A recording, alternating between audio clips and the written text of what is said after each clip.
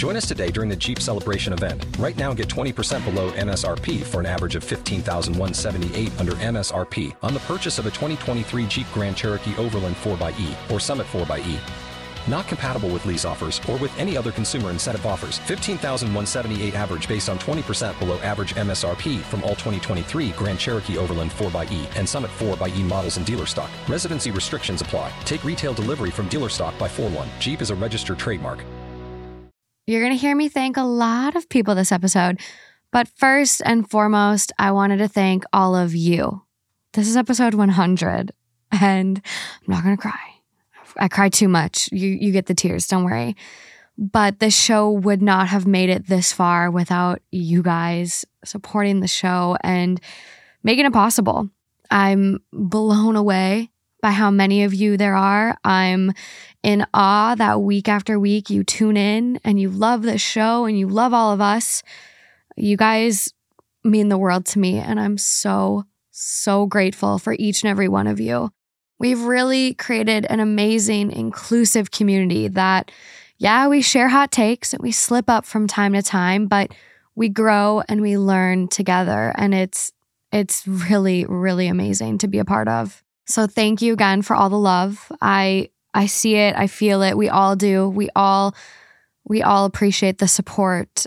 And before we really get into things, I just want to let you guys know that Justin has started his own podcast. It's called Cracking the Copyright. It's an amazing show geared towards music and really giving you an insight into his career and what he's doing. And I mean, he created this amazing song that you're about to hear. So it's worth checking out. And my brother and Amy's show, it's coming too. So don't worry. It's a family requirement that you have a podcast at this point. Funny how that works, huh? But thank you guys. I couldn't do this without you. Let's dive in.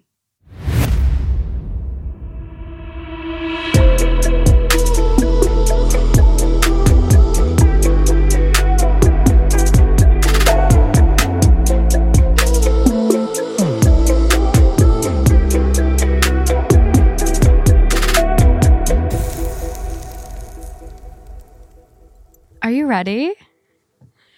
That's a loaded question. I'm just not even, I feel like you just take it away. This is episode 100. This is your time to shine and be the host. Except I do have a gift for you. Oh. To loosen you up a little bit. Okay. A little shot. Okay. Right here. Right there. Thank right there you. for you. And while you're enjoying your shot, do you remember when we used to chase with compliments? Uh-huh. Yeah. So I have some nice compliments for you while you take your shot. Okay.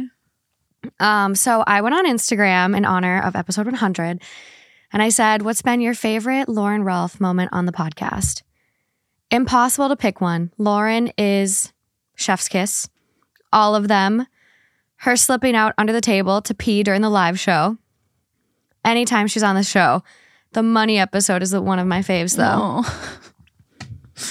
Not from a pod episode, but she was so genuinely sweet when I met her at the live show. Aww. So many. Lauren is my favorite co-host. Every moment. Another slide under the table at the live show. Any episode she's on. Can't pinpoint a specific, but I love how she always tries to see both sides and offers empathy. Don't have a favorite, just love when she's on. Aww. Too many to count. We love Lauren. Not a moment, but I just love her and how humble she is. She seems to have supportive sister-friend vibes. Her reactions to spooky stories are hilarious, but also I just love her empathetic approach. Her reaction to the I want to break up my wife because she has cancer story, that one was insane. Yeah, that was fucked up. When she thought a fruit fly was an orb in one of the spooky episodes. Still convinced. When she repeats words slowly and then cracks up. Do I do that? I guess. Everything. We love Lauren. Her laugh when she gets nervous. Often. When she simply exists. Oh. Everything. We love her so much. Why am I going to cry over these? I know, same. What the hell, guys? You're so sweet. I honestly just love her. She's so genuine and never afraid to change her mind. I'm literally tearing up. Stop. I worked really hard on this makeup today. I even did like a little cute orange eyeshadow under. It's really like, cute. Thank you. Her reaction to the story about the mom who told her sons she'd wish she'd never given birth to them. BRB while I go rewatch all of her episodes. Oh. All of them. Lauren is my fave. Everything. She's my favorite co-host. I don't know if I have one. Her laugh is great and she gives such amazing vibes. Every time she laughs, it's contagious. These are all like, I mean, I'm scrolling, Lauren. You had so many people That's respond. amazing. So thank you guys for Thank you guys so much. participating. The last one, well, it's one of the first ones that came in actually. Her reaction to every poop story. That's like one thing that doesn't make, I don't know why, but for some reason when we talk about poop stories, like Love poop stories. they don't freak me out for some reason. It's the visuals that do. Oh, well, I'll try to find the next poop story for you that's like the most descriptive, visually engaging story I can find. Thank you. Okay, the rest is you. This is episode 100 where I don't know the stories, didn't find the stories, haven't read the stories. It's all provided by my amazing co-hosts. Well, first of all, thank you guys so much. That is, I don't even have words. It's just completely heartwarming. And you guys made me blush. And you made us almost cry. Oh no, I was full on crying. Full on. But yeah, I don't public read. If you guys know that, I've made a few comments. So I might stumble or stutter. This goes way back, back in 4th grade. But here we go, Morgan. Are you ready? Yeah, I'm nervous. It's weird being on this side of the couch. I know, same. I don't like this side, so I'm like, I don't want to look at you. It's so crazy. I always thought that I was the only person that had like sides that I would prefer. And then you realize that no, prefer? No, Lauren. fair enough. Lauren does not show the right side of her face. Ever. It's not a preference. Okay, one time when I was a kid, like I think I was like 12 or 13 years old, my aunt saw a picture of me from my right side and she goes, that doesn't look like you. And like a voice like that. And Did it scar you forever? 100%. You have like one of the most symmetrical faces I've ever seen. I don't agree, but thank you. But I'm still, it blows my mind every time I hear this. Okay. So my female 25 husband, male 28, said something disgusting to me. Of course he did. Yeah, you sure you haven't heard this one? Nope. I can't stop thinking of it. I've been in the bath for a long time because I've been dreading going to bed with him. A few hours ago, I was lying in bed feeding our baby. My husband was begging me to come do something with him. I tried to tell him to wait a few moments, and he kept glaring at me and telling me to hurry up. I just gave birth a couple months ago, and my husband has been so jealous of his own son. I could see he was starting to lose his patience, and I told him, honey, I have to take care of him before. You know that. And what he said back was really stunning. He looked me right in the eyes and said, if you love him so much, why don't you suck his dick instead of mine? I couldn't say anything. Fucking gross. I didn't even know what to say. And then he stormed out of our bedroom. I don't even know what to make of this. What should I do? It just bothers me so deeply. It's going to be hard for me to forgive. I really don't have any other complaints about my husband. Most days things are great with him, but that just made me sick to my stomach. Am I being sensitive? Maybe I'm just emotional, but I feel like crying. That's it? Yeah. What the fuck? Are there any updates? I hate hearing stories like this, and there's been a couple that have come up recently where there's one on Amy's episode where there was this dad, and like every time he would go and put the baby to bed, he would whisper things to the baby and be like, I fucking hate you. I hope you die. Like just crazy shit. Oh my God. He just whispered this crazy shit to the baby. I don't remember. Like that's not a direct quote, you guys, but it was bad shit. And I feel like this is kind of on that level where if he is so insecure, and not just insecure at this point, like he actually resents his child. Like making a comment like that makes me feel like he doesn't like his child at all. Like he sees his child as a direct threat to his wife. Right. This feels so territorial. And it's like, this is your baby. This is your baby. This is half of you. and you're threatened by your baby. Do you think it would have been different if their baby was female? Maybe. Like, do you think it was some weird... I don't know. I just think like maybe the little boy thing has something to do with it, but that's like honestly a very surprising reaction because of how many gender reveal videos that you see that are guys getting upset over girls. Right. And even not even guys, like moms get upset over girls. I saw a gender reveal video today of a mom crying because she found out she was having a little girl. Oh my God, I want a girl. And you don't usually see this with boys, like unless it's like she's got 4 boys and this is the 5th baby and she just wanted a little girl, then you might see it. But if you know you might be disappointed, don't have public gender reveals. Besides the point. So true. I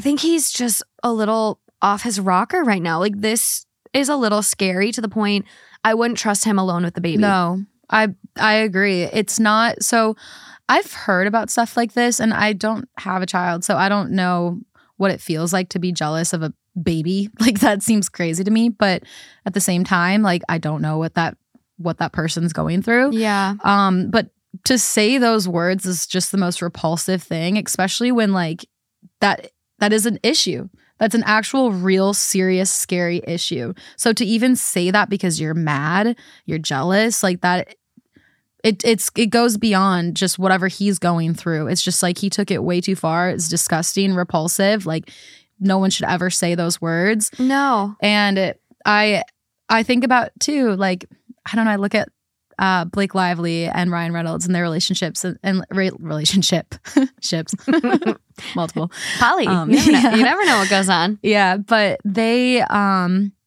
they'll always troll each other. I'm sure, everyone listening knows that or has seen something like that. And one of the things that he said was like how much he loves his wife more than anything in the world. But the minute that he had children, he would take her as a human body shield and protect those children. And she's like, laughing about it and they go back and forth. So dude, that would crush me. What? I'm too sensitive for that shit. If Justin said that? Yeah. I know. I'm way too sensitive. You can't troll me. You just got to give me love.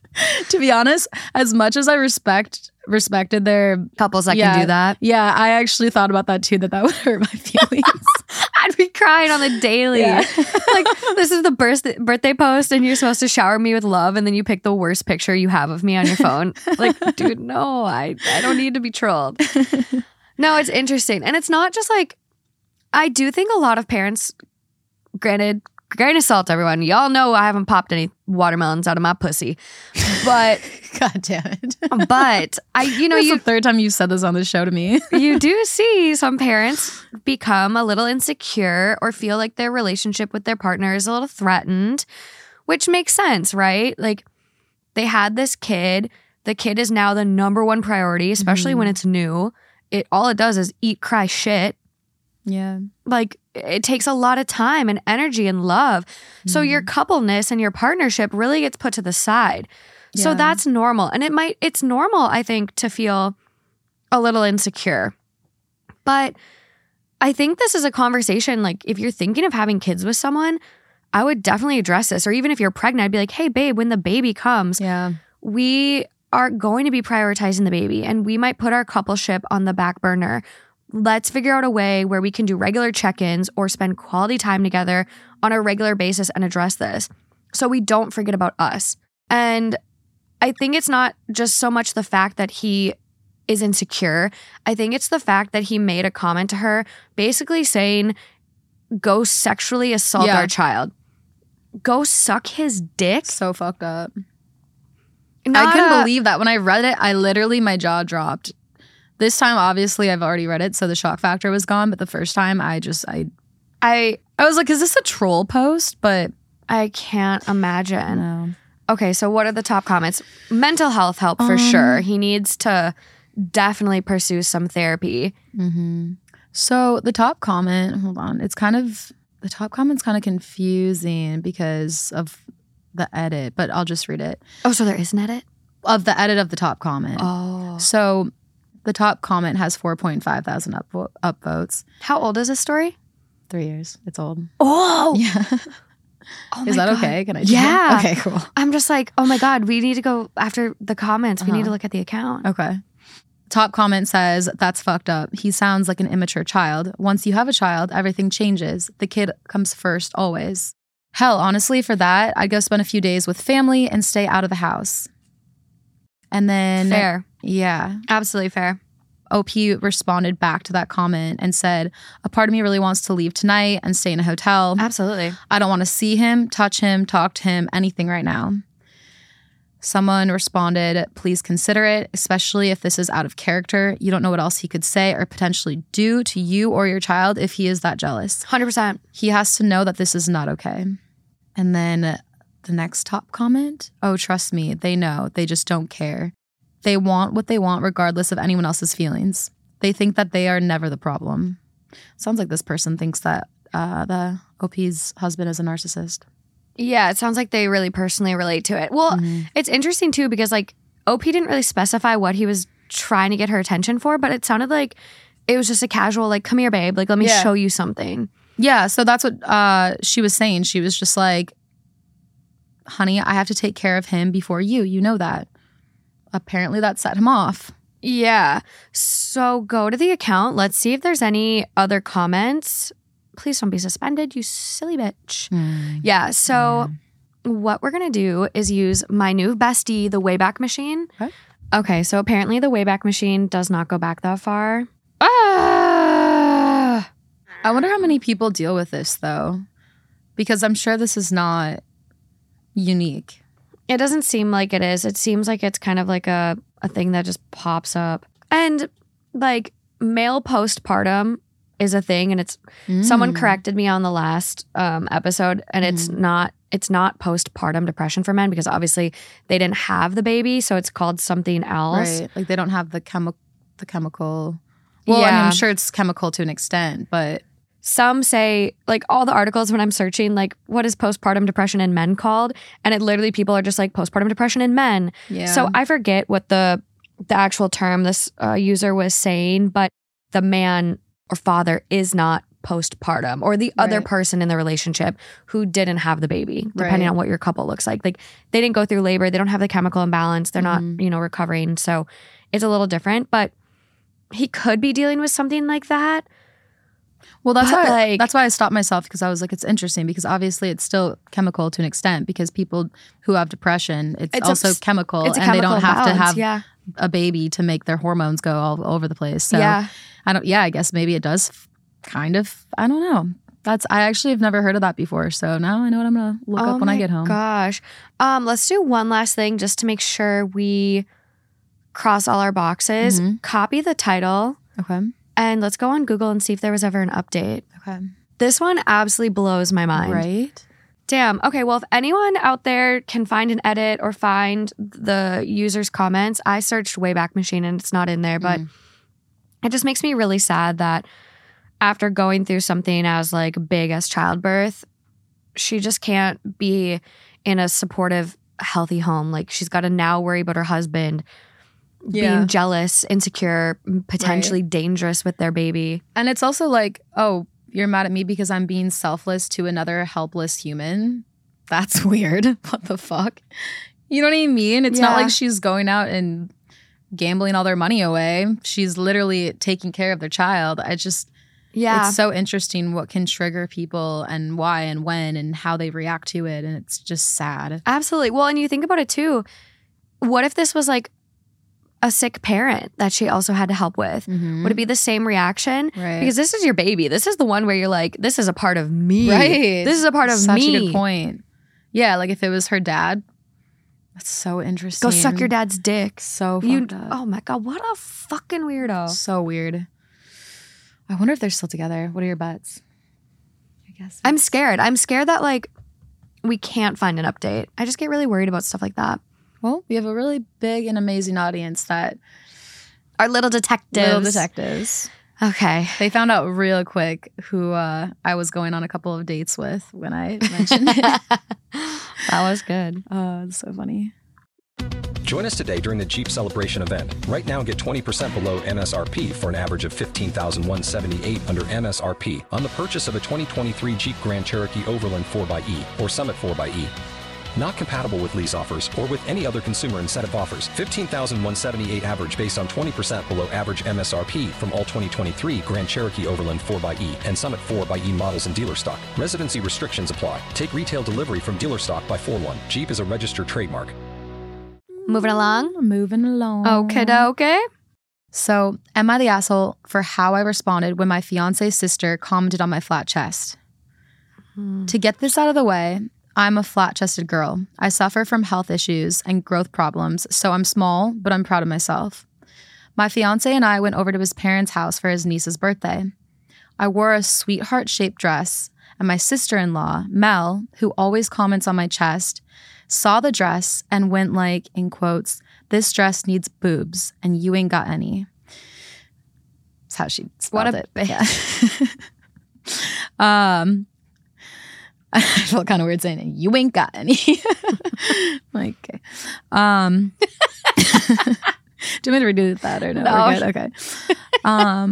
So I ignored her, but then at dinner, she asked if I was planning on getting a plastic surgery before the wedding so that I didn't ruin the wedding dress.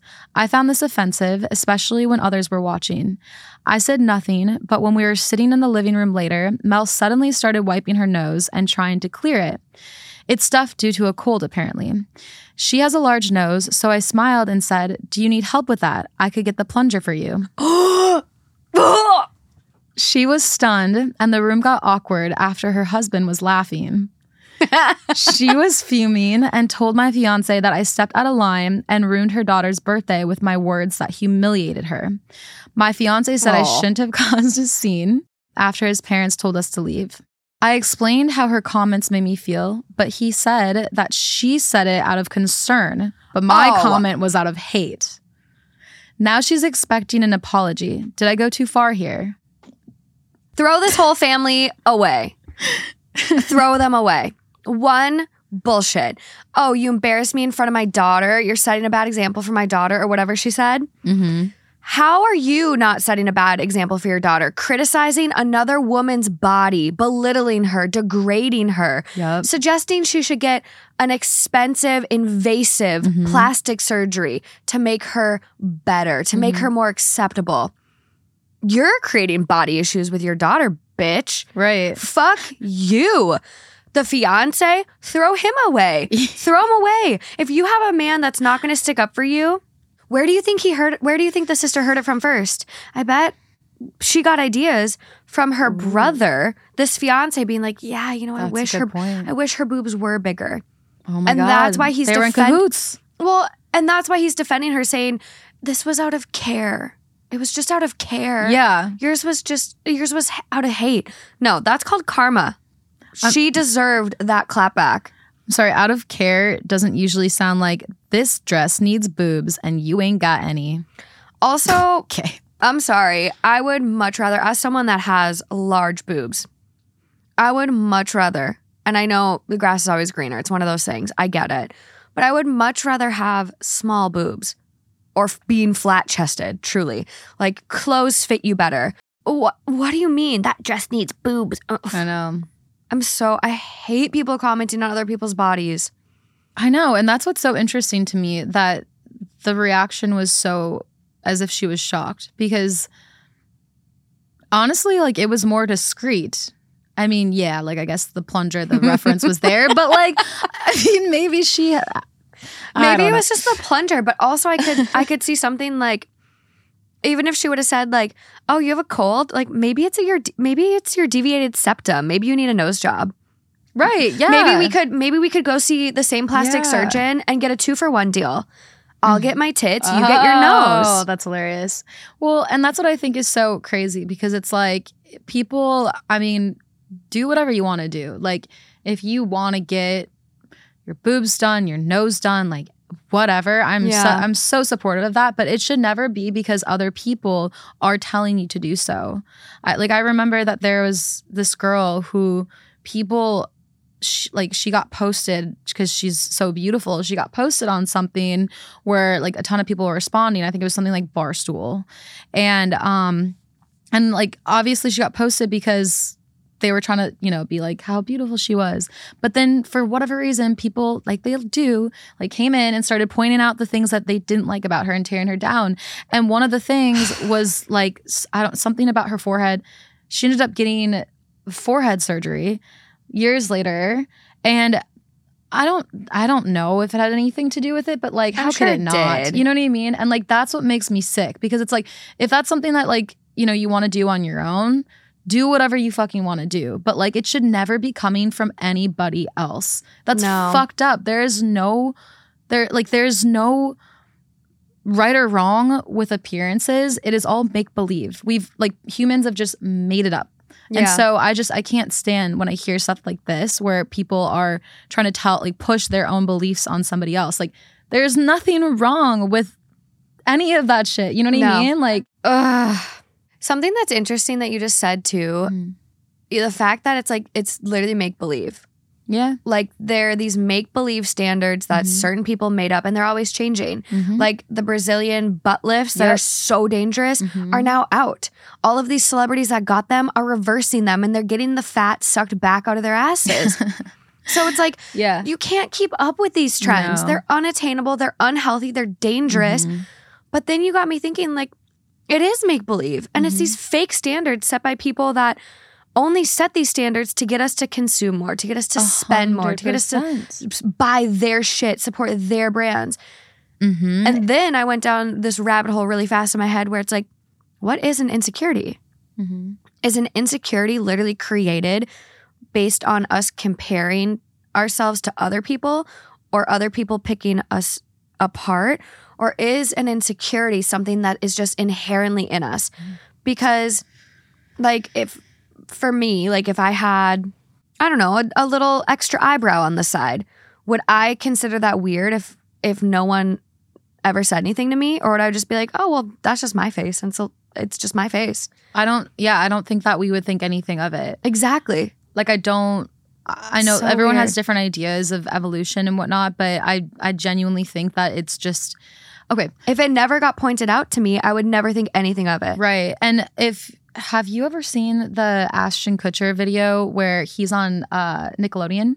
No. Oh my God. It's such a cool video. Like, you guys should look it up. I think you could probably just Google Ashton Kutcher Nickelodeon. But what he was talking about, and I think that there was an interview later of like where he was inspired to do this, but he talked about his upbringing and how at one point he was sweeping the floors of Cheerios, working in a factory. And then the next thing he did, you know, he was talking about like building up of what he was doing throughout his life and his career, and how at every single step of the way, up until the point that he became a famous, well-known name that people, you know, like one of the heartthrobs, he didn't say this, but like, he's one of the heartthrobs. Yeah. Like, he never for a minute thought that he was better than. He was just happy to be given the opportunity to make money. And he was talking about how people will always try to sell you on something. Like, this world that we live in, it's created by people that are no smarter and no better than you. And so create your own world and live in your own world. And he's like, whatever they're fucking selling you, don't buy it. Like, everything that they're selling you is so that they can make money off of you as puppets. And it's true. It's like, that's why that's like, you know, trends used to be with clothes because plastic surgery wasn't as, you know, big of an option. But now it is. And so now there's trends with plastic surgery. People get their boobs put in, they get them removed. Like you just said, like Brazilian butt lifts. Like, I think it's just really important to kind of, you know, take a step back and think about what makes you happy and what is the world that you want to build and that you want to live in. Yeah, I completely agree. Don't get sucked into these trends. Don't buy it. Don't buy it. Unless you really think about it and decide it's right for you. Exactly. And I'm all for surgery. Yeah, like, I want to get my breasts reduced and a little chin lipo. Like, I'm all for it, but it's just... Yeah, and that's another point too, is that it's tough. There should never be people telling you the opposite either, because it's like growing up in the Midwest, I grew up thinking like getting plastic surgery was so bad. So bad. Yeah, and so fake and so whatever, all this plastic stuff. Yeah, and it's like, that's just you should never feel bad if there's something that you genuinely feel insecure about. Like as long as it's really coming from you, you know, not people coming around you like bullying you. But like if there's something that you genuinely want to do for yourself, on the flip side of things, you shouldn't let people bully you into thinking that it's wrong to do it. Yeah. Do whatever the fuck makes you happy. Like live your life. That's the moral of the story for this whole show. Yeah. Everyone, just be happy. We love you. Live your life. Mm-hmm. Be in a safe, healthy environment, relationship, everything. Yeah. Just, okay, I hate this one. That story was, all of your stories are really, is this how you feel? Sometimes, yeah. It's just like aggravated. You just want to like, yeah. It's really funny to be on the other side and like hear your reactions Oh my because gosh. I've never had this before. Usually you're always so calm and collected. I know. Everyone's going to love it. We're going to have to make this a regular thing. Well, and one of the things too is like I'm also way more calm than normal because Try not to puke. I've been having just a day and we're recording another episode after this. So I'm trying to just give my energy and I'm all, but like You're doing a great job. I'm at like 15 right now instead of 100. You're doing great, sweetie. The percentage is not very good. Well, that's episode 100 for Lauren. For me. You picked really good stories. Yay. Yeah, I had some of our THT fam help out. Oh, little Yeah. cuties. I know. I was like looking through them and I was thinking, why not work smarter instead of harder? And I know that I have so many amazing people that you guys reach out to me and I just absolutely adore you guys. And so I was like, Duh. there's got to be some friends out here that like Yeah. have came across a few good stories. So thank you so much for making this episode amazing. I love that. Unless you don't think it's amazing, but hopefully you do. If you don't, screw you. Well, to each their own. I just want to say thank you. Oh, I'm gonna cry. Don't cry. I'm gonna cry. 100 episodes. I never. Yeah, okay. I thought the show would do something, but to get to 100 It's is an incredible. amazing feat, and it wouldn't have happened without you. So I just want to say thank you, and I love you. I love you. Don't do this to us. I know. Okay. I love you. Goodbye. Next host coming in. Okay. I love you. I love you. I love you.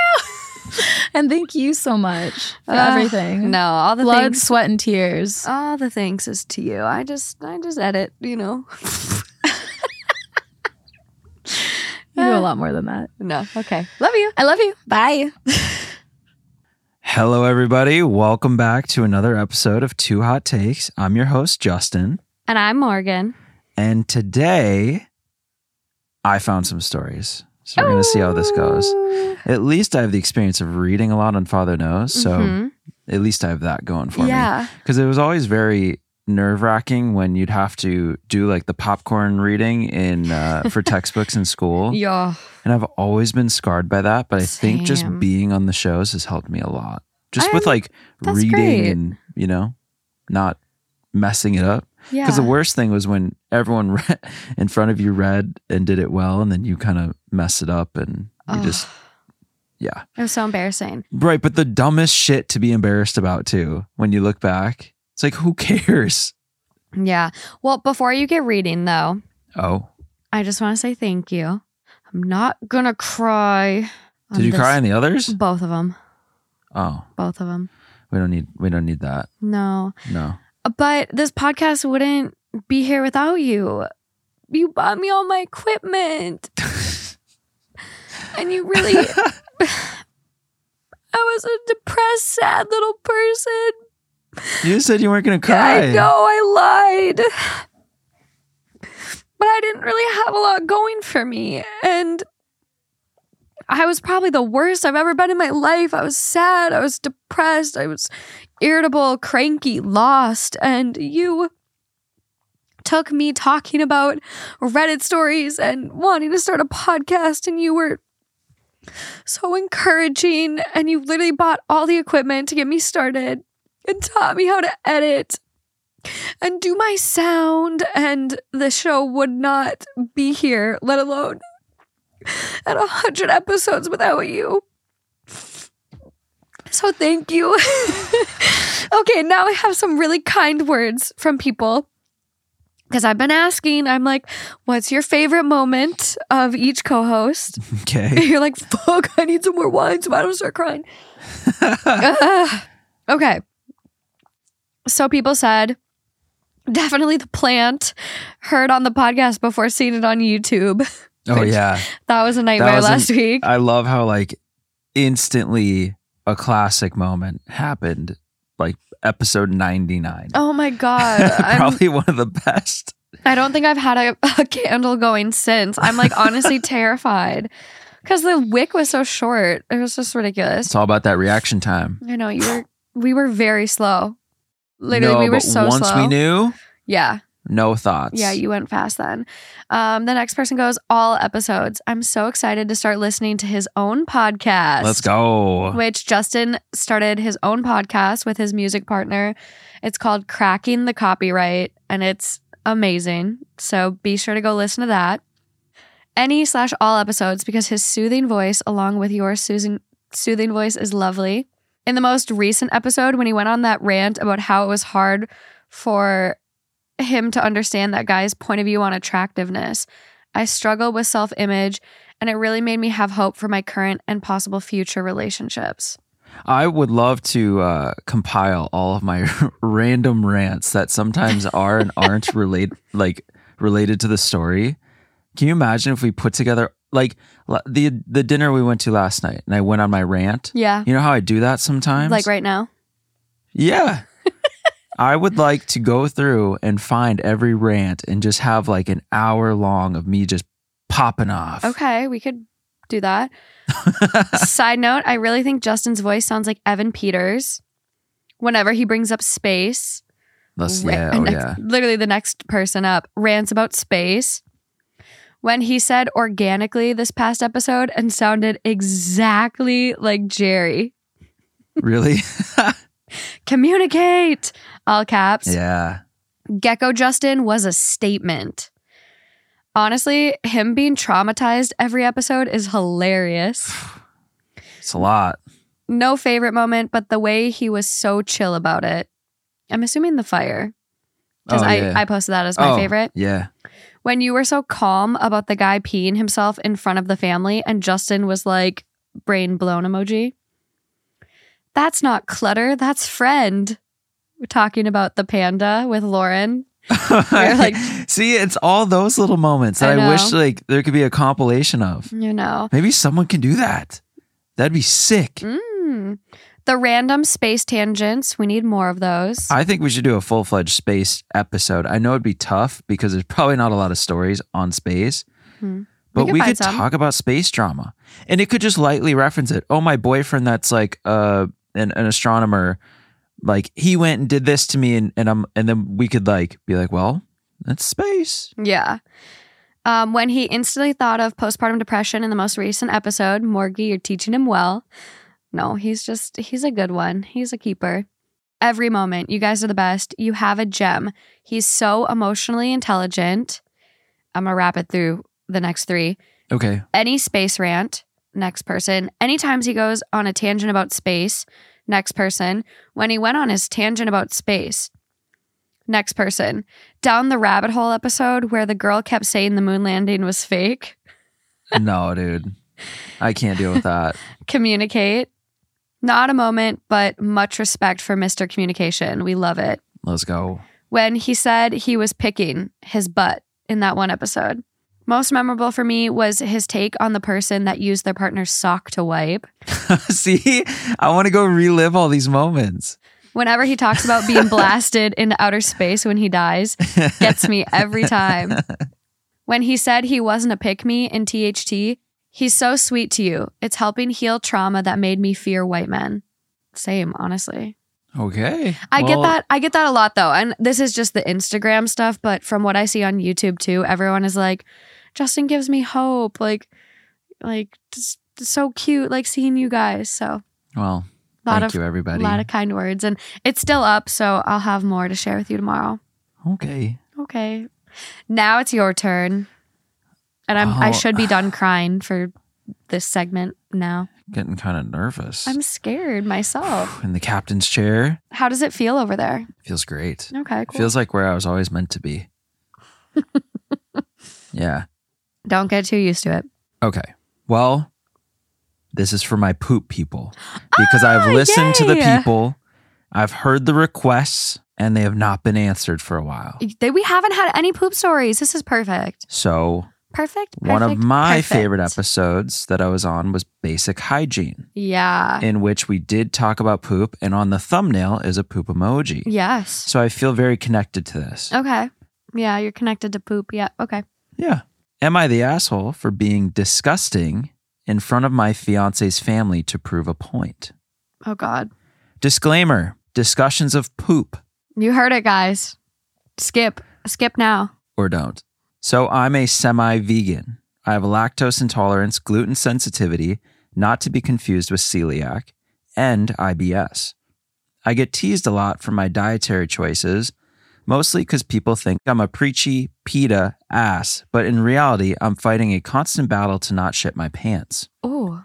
I also get people thinking I have an eating disorder because I'm relatively petite and can't eat 99% of food, and spend a lot of time in the bathroom. I do eat occasional fish or baked chicken, but 99% of my diet is plant-based. Red meat is a no-go, no dairy, and I don't eat grains, which sucks because I love bread so effing much. Mm-hmm. Over the weekend, my fiance and I went to his parents' house. They wanted to give us an engagement dinner. We've been engaged for 3 months now, but we live a ways away. At the dinner was my mom, stepdad, younger brother, and grandma.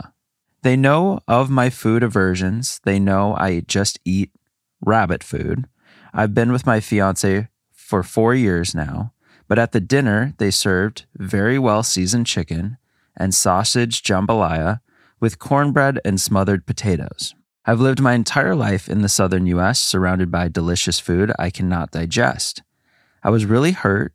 It felt like I was ignored. My fiance asked if there was anything I could eat, since it was all almost completely against my dietary restrictions. Their response was I should just live a little and I needed some meat on my bones anyway. Ugh.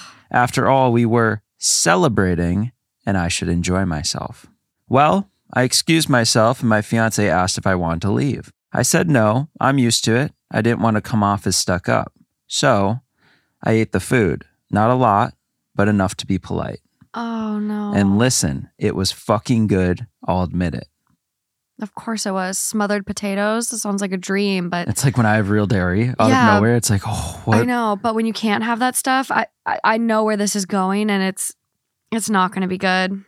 But less than an hour later, I felt the rumbles. Oh, no. You know the ones. Yeah. Where a deluge is imminent. Oh. We were all chatting in the living room. The night was winding down, but I knew I wouldn't make it all the way back home. I excused myself to the restroom, and at the last second, I decided, rather than go to the guest bathroom on the other side of the house, I'd go to the half bath next to the living room. Let him have it. Let it rip, girl. So, ... I went. Oh, no. In all my loud, stinky glory, I went. It lasted maybe 5 minutes, but the damage was immeasurable. The bathroom stunk, and when I came out, it was obvious everyone had heard. It was awkward. I said, sorry, sensitive stomach, you know? We left shortly after. My fiance was embarrassed, and we fought on the car ride home. What? He said I did it on purpose, and it was disgusting, and I shouldn't have been so petty. We could have just left. Why would I act so immature, etc.? I wasn't sorry. I said his family knew about my problems but ignored me. I couldn't help it. Was I being an ass? Absolutely not. When you have someone that you've been with for 4 years, by this point, the family knows. And it's like they're brushing her off as just being high maintenance and picky. They're not respecting her. They're not even considering that these food intolerances and dietary restrictions are real. They're thinking she's just dramatic. And especially with the comment like, oh, you need to put a little meat on your bones. It's like, no. Like, would you tell someone with a severe peanut allergy, get over it, eat some peanuts? No, it would kill them. Right. And it might not kill her, but it certainly doesn't sit well and makes her really fucking sick. So no, this is the taste of medicine they needed. maybe next family dinner, they'll actually consider her and not be so disrespectful. Hopefully. And provide a meal that she can eat. And I'm sorry, there is no excuse to not accommodate a vegetarian or a vegan. It is so easy to make a really, really good chopped salad. Throw some avocado in there, some really good balsamic vinaigrette, a bunch of like chickpeas. I mean, you can make a bomb salad that is so hearty and good. Brussels sprouts. I mean, you go to town and it's easy. Yeah. You can literally buy packs at Trader Joe's. So for them not to accommodate her is a purposeful slap in the face. Well, especially she's not just the new girlfriend that's coming around. Fiance, 4 years. She been there. And I think it's really shitty on him too, where I do appreciate the fact that at the beginning, he did say, do you just want to go? That is great. Right. In support.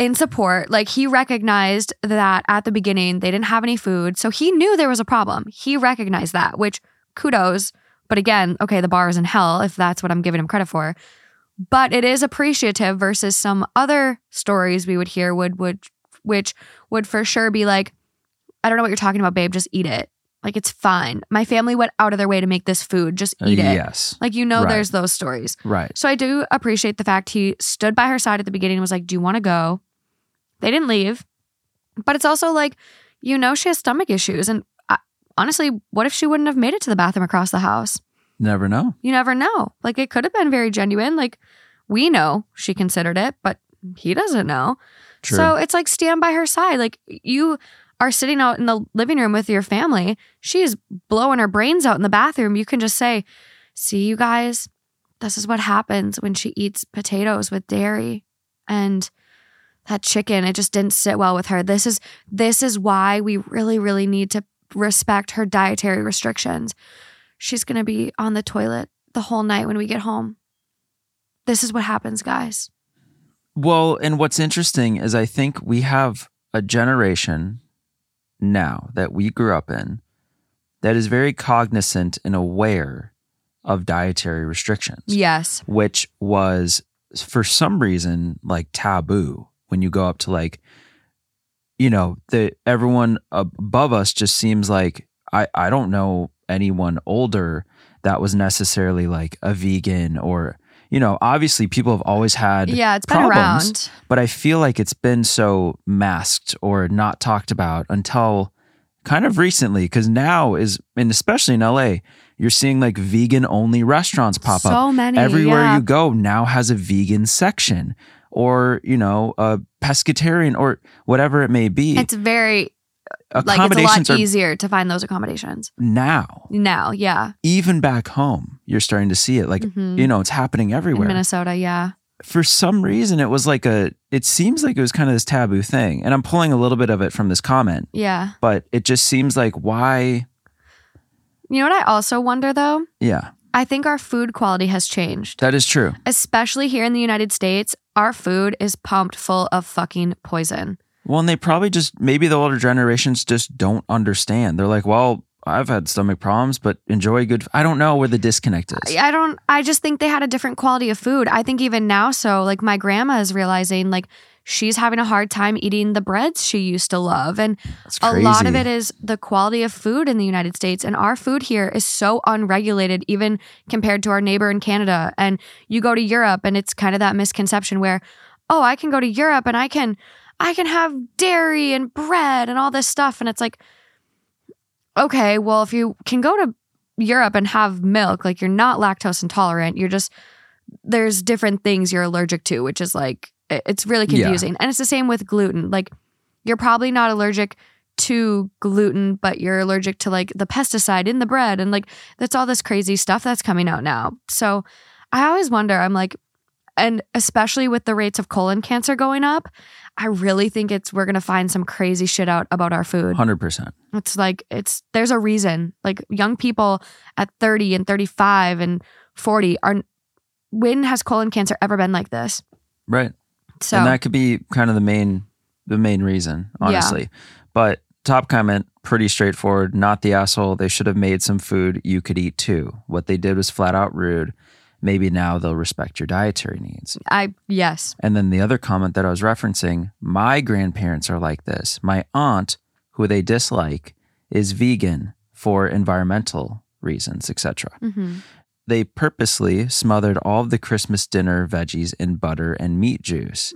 It turns out I'm a vegan as well. Always been vegetarian, but I've been diagnosed with dairy allergy and egg sensitivity. My grandmother kicked up a stink about having to cook separate meals when she only needs to dress everyone else's vegetables, just not ours. Not the asshole. Some people are incredibly ignorant and spiteful. Yeah. So there's a whole mix of things that could play in, but it's annoying. It's not hard to accommodate people. And this was a dinner that was meant to celebrate them. This was their engagement party. Don't you think you should have food that the guest of honor can eat? Yeah. Who is this about? Who is this about? It's about them. What are their favorite foods? How can you make this night special for them? Yeah. You excluded literally the one half of this equation. Yeah. I mean, this could have been instant karma episode, This does feel like instant karma. Oh, both you and Alejandra picked stories that are like instant karma. Now I'm like, fuck, I got to find better ones for my upcoming theme. We just like it. We like to see that the gratification of I mean, it says it. Mm-hmm. It says it in this comment. What's the old saying? You get what you give. The fiance's family gave OP crap, so she simply returned the favor. Not the asshole. That's a good one. Are there any comments from OP? I don't know how to find those. Click up at the top of the username. Look at all the awards. Oh, yeah. So the comment is, this is the kind of story that makes me wish there was a justified asshole judgment. Yes. However, I will go with not the asshole. I'm sorry you had to sacrifice your bodily comfort for the sake of proving a point. Yeah. But 4 years, ? And they still push the issue. You have shown saintly patience that I can only dream of achieving one day. Mm-hmm. Comment from OP. Thanks, LOL. I used to be really embarrassed about the whole poop thing, and I used to be bullied when I was a teen about how often I went to the bathroom. Thick skin and a sense of humor helps. Unfortunately, a lot of people don't appreciate toilet humor. No. Except for our friends here. I know. I'm happy. I'm happy a lot of you do appreciate the poop. Not the asshole. They were aware of your food aversions and still pressured you into eating something that can make you ill. OP says people can be vegan for what we reason. I appreciate them because it helps find stuff I can eat, but there are absolutely insufferable vegans, classist vegans, asshole vegans, and unfortunately, they are usually the loudest. Also, I have zero respect for PETA and those who support it. Yeah, there's a lot of weird shit about PETA. I don't know. That one's whatever. Yeah. But those were the two comments. Okay. Yeah, I think this is a great story. I'm not the asshole at all. I think she should have sat in there for an extra 5 minutes with poop noises from YouTube. No, you got to get the smell out. You got to open the door fast as possible. True. No courtesy flush.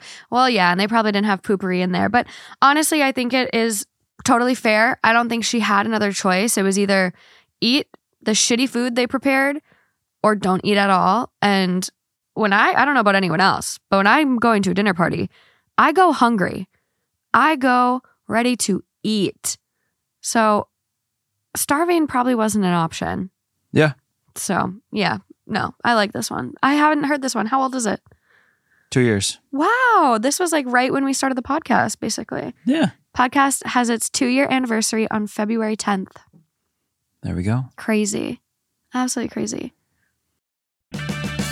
Purchase new wiper blades from O'Reilly Auto Parts today and we'll install them for free. See better and drive safer with O'Reilly Auto Parts. O'Reilly Auto Parts. Okay. Flipping the script. Okay. 14 hours ago. Ooh. 39 female, 39 male. I'm losing my husband and don't think I can do anything about it. Oh, no. I'm 39 female. My husband is 39 male. We've been married for 13 years. After struggling with infertility for a few years, we realized early in our marriage we would not be able to have kids of our own. It was a tough realization, but we both decided to dedicate ourselves to our jobs and spoil the nieces and nephews and young cousins we have. A few months ago, a young woman, Kaylee, 26 female, moved into the house next door to us. She has 2 twin sons and is recently widowed. She's lovely and completely overwhelmed. She has no family in the area, so my husband and I, of course, offered to help her with anything she needed. She'll come to us for help with little things. She'll ask my husband to fix something or ask for an ingredient for a meal along those lines. You have sugar? Yeah. I didn't know if people still did that. Yeah. My husband is always respectful, and I don't think he would ever cheat. But I see how he reacts when Kaylee calls or rings the bell. His eyes light up. He gets excited. He loves her twin boys. They play and roughhouse with him all the time. Our driveway runs along the side of her yard. When he used to come home from work and they would be outside, he'd take a few minutes to play with them before he came in. So now they're out there every afternoon waiting for him. Oh, no. My husband has admitted seeing them run up to him after work brightens up his whole day. I know my husband would never cheat or betray me, but I see him losing himself in this fantasy of what if this was my family? What if these were my kids? I know he wouldn't cheat, but I have this fear he's going to realize what we have isn't enough and he's going to leave me for the ready-made family next door. I don't want to discuss these concerns with him and sound accusatory, but yesterday I saw him and Kaylee talking outside and I wanted to cry. They looked like a happy family. They were on her deck talking and laughing. He was holding one twin boy while the other was climbing on her. I feel like I'm losing my husband and there's nothing I can do to stop it. I don't know what to do. Oh my God, this is like the worst. This is a recipe for disaster. Oh, this is horrendous. Step one, you do have to talk to him. Yes. I don't think you can keep hiding your feelings, especially if like boundaries need to be set. I definitely don't think you're losing your husband unless you don't put in the effort to have these conversations and really like put in the work on the relationship and say, honey, like this is making me uncomfortable. And I know I love you and I trust you and I know you wouldn't cheat, but I'm feeling like I'm being replaced. I'm watching this life around me kind of form and it's just not making me feel good. Right. And it's hard and you don't want to sound accusatory or insecure. Like we've all been there in situations with a partner where it's like, you know the worst and you don't want to assume the worst is even possible, but sometimes it just helps to get it out there and say it. Especially with the narrative that's building up inside. Oh my God. In your mind and just like that can take over you. Yeah. You know, you can aside from this, like you can think your partner's cheating and then you'll start to look for reasons to like make your insecurity get stronger. And then at the end of the day, you can find out like, no, they haven't been doing a single thing, but I've built up this whole narrative and getting myself wound up to where I'm like, yep. And you almost start to believe it. You start overanalyzing everything. Yeah. And then like, it's like, oh my God, did you see the way he was smiling at her? You like you said, you build this case in your head and no matter how innocent something is, if it fits or if it's close enough to fitting, you might just try to wedge it in that hole. Yes. Would you like, this is where like I go from 0 to 100 so fast. And I know it's not necessarily rational, but I mean, what do you do in this situation to set a boundary? Like besides up and moving? Right. Because it's really like he's genuinely, if you could predict the future and it doesn't lead to anything between them. Nothing's happening. Yeah. He is being a very good person. An amazing guy. He's giving the boys attention. They're excited to see him. He's helping her with stuff when she needs help because she's overwhelmed. I mean, it is, if there wasn't that possibility, it is a very beautiful, like, awesome human interaction happening. Yeah. But it's just the what ifs because that can lead to what she's fearing. Yeah. And it doesn't sound like she's as involved. I think that also like, and I know like gender sometimes does come into play when it shouldn't. Sure. But it does make this situation where we all kind of are like, ugh. If it was the wife, no one would bat an eye. But because it is the husband, which also kind of like plays into this, like, is it a big deal? Or are we all just like overanalyzing this one? Right. We have some edits. Oh God. Are they bad? I'll just read them. No following up yet. Okay. It's all like preliminary. Okay. First one. I am also friends with her. We also hang out Just because I am also friends with her doesn't mean that it is not hurtful to see how happy and excited my husband gets to see her and her family. Well, and it's also like he's getting excited to see her. It's not just like he's excited about the kids. And just about helping. Yeah. Yeah. Like that. And some people really get off on feeling needed. Some people have hero complexes where they need to be that white knight. They need to be helping people and saving the day. And if he hasn't been feeling needed in his home, like the reality is people cheat for less. They really do.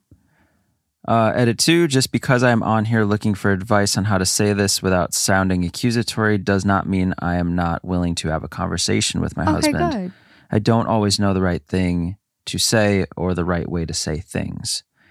3, thank you everybody who is encouraging me to try fertility treatments, IVF, adoption, or fostering. I know your intentions are probably well-meaning. However, my husband and I have tried everything, exhausted every resource to have a family. I'm not going to go into the years and years of shots, treatments, injections, and close to $100,000 of our savings that we spent trying to start a family. The heartbreak that came with every unsuccessful treatment, every miscarriage is unable to be put in words. We did try adoption. The adoption fell through last minute after we had a whole room set up. We were so excited and ended in heartbreak.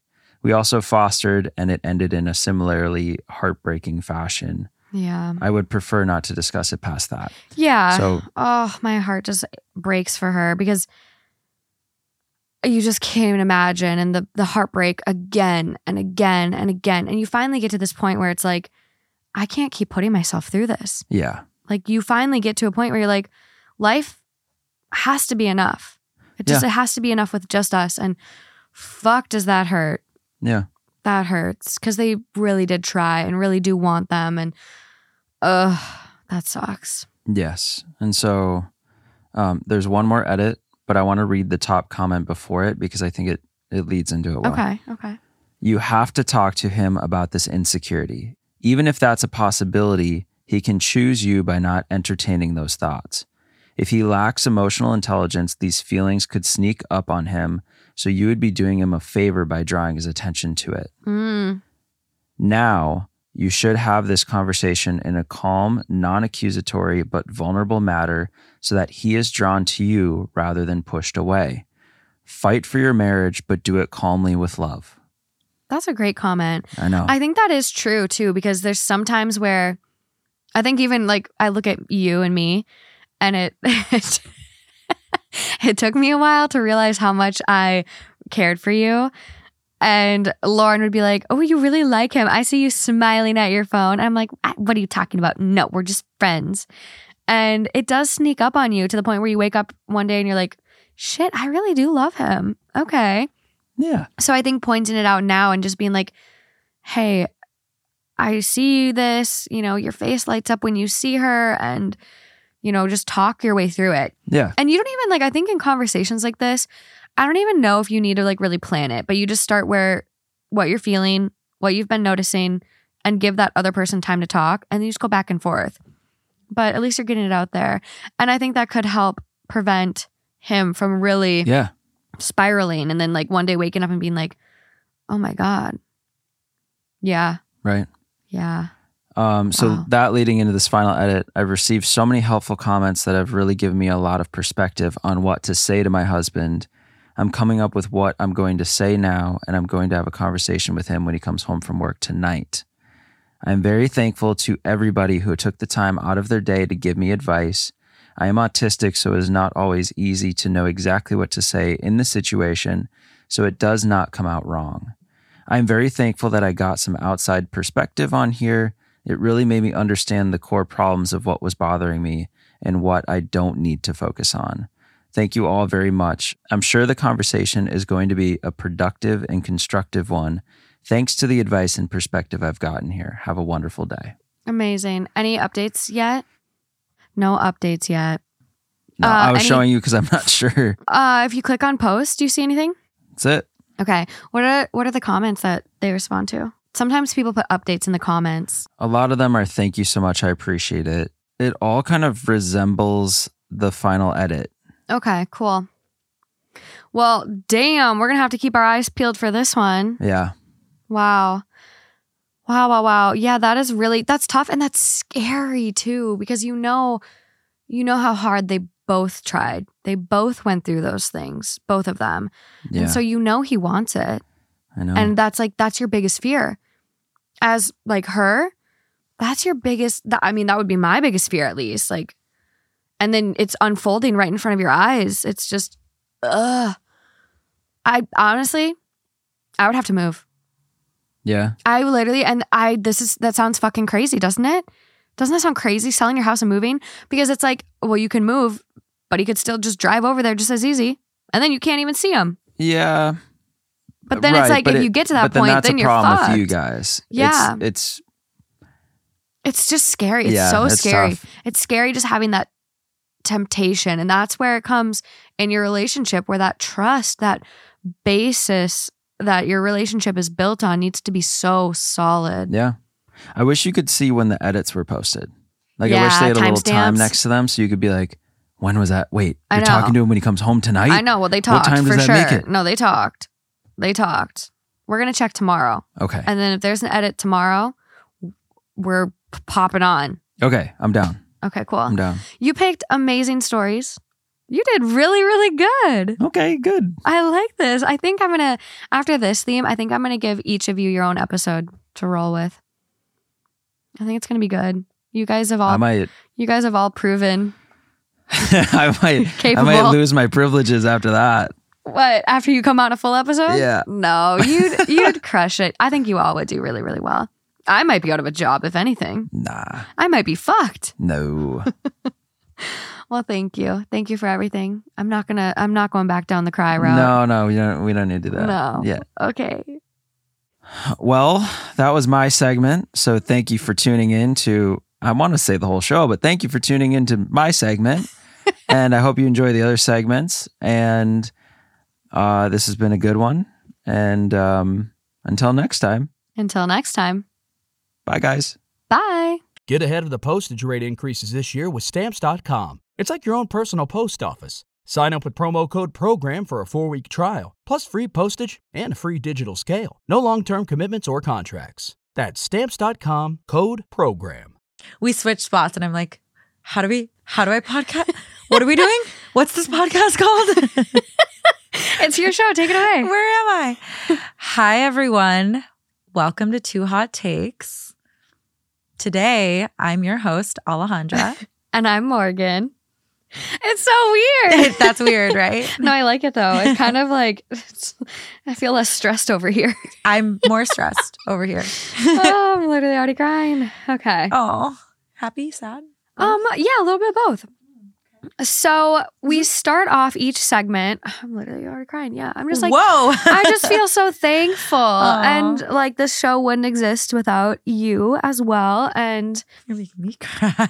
I know. It's just like it's changed my life and many others. And so it's just amazing. And I just owe you all the world. And so I'm so appreciative. And so I have some nice words to share from the listeners. Oh my gosh. I hope they're nice. It's that time of the month. So dude, there's so many. I'm scrolling. Okay. Of course, you have one starts off and they go, I got to be honest. I get Lauren and Alejandra's voice confused. Yeah. Yep. Yeah, of course. When she corrected you regarding the Powerpuff Girls. Yep. LOL. Said it with her chest. So this is all of their favorite moments. The paranormal episode they loved. Ooh. Powderpuff Girls. Literally too many to count. I just love her perspective. Oh. Everything. She's my favorite co-host. All of them. Like every episode with you is good. Sweeties. When Alejandra and Justin were so focused on building their gingerbread camper during the live show. That was such a good time. And then it died. Okay. When she couldn't stop laughing during the work episode, when you said good morning. I think we all know what it was. That's actually, to be really honest, one of my favorite moments. The most iconic for you? Yes, because I just like genuinely couldn't stop laughing. Like if you watch it, I'm like covering up the mic because I'm embarrassed at how hard I'm laughing. Oh my God, definitely the Powderpuff Girls. So confidently wrong. It keeps popping up. Definitely Powerpuff Girls moment. Oh, no. They quoted you and they go, my mom always likes to tell me I'm biracial. That's like an early episode. It is. It's probably one of the first. I think it's one of the first ones you were on. When you were mixing drinks and she goes, oh my God, Morgan, it's a Tuesday. The violence you're choosing. Wait, these are so specific. They remember everything. Wow. Her not being able to calculate the age gap when her and her boyfriend at the time had the same age gap. It's because we're bad at math. That's so bad. Talking about kids, and you were reminding her of pics she had with kids at a wedding. And she goes, those kids are different, Morgan. They are. It was so cute. I'm literally like crying over here. This is ridiculous. All of her one-liners. Queen of comedy. Woo! Whoa. Queen of comedy. Ooh. Okay. How she doesn't feel motherly towards children because she didn't get to be a child. Heart. Oh. Fuck them kids. Fuck them kids. God, I love you guys. All of them. She's my favorite co-host again. Oh my God, when you guys are trying to match energy on the perfect. Oh, and we were like, we were completely off. So wrong. Love the way she speaks her mind, but can see all the angles. She always says things with such elegance. I love the way she articulates things. That's a personal fave. Latest is realizing second-hand anger / sadness and happiness is describing empathy. That's you too. You're coming down with me. I struggled. Her saying respectfully, fuck them kids, then crying of laughter. Mm-hmm. The Pathological Liars episode. LOL, me finding out her last name was Nagel and not Angel. So, okay, let me take an opportunity because now there's one created. I've had a bunch of people message me being like, I thought this whole time that your last name is Angel. What? Yeah, because if you flip the N and the A, it's Angel.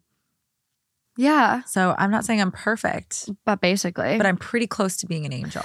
And last but not least, every Alejandra moment has been my favorite. She's such a queen. Oh, that's so sweet. I know. That's so emotional. Literally sitting over here bawling. I know. Okay, I'm going to look like a raccoon the rest of your episode. But it's good. It's good. You look good. And I also I forgot to tell you this earlier about the way you matched your eyeshadow to your sweatshirt. And I'm willing to bet you didn't try. Oh, I did. Oh, you did? Yeah. Wow. Okay.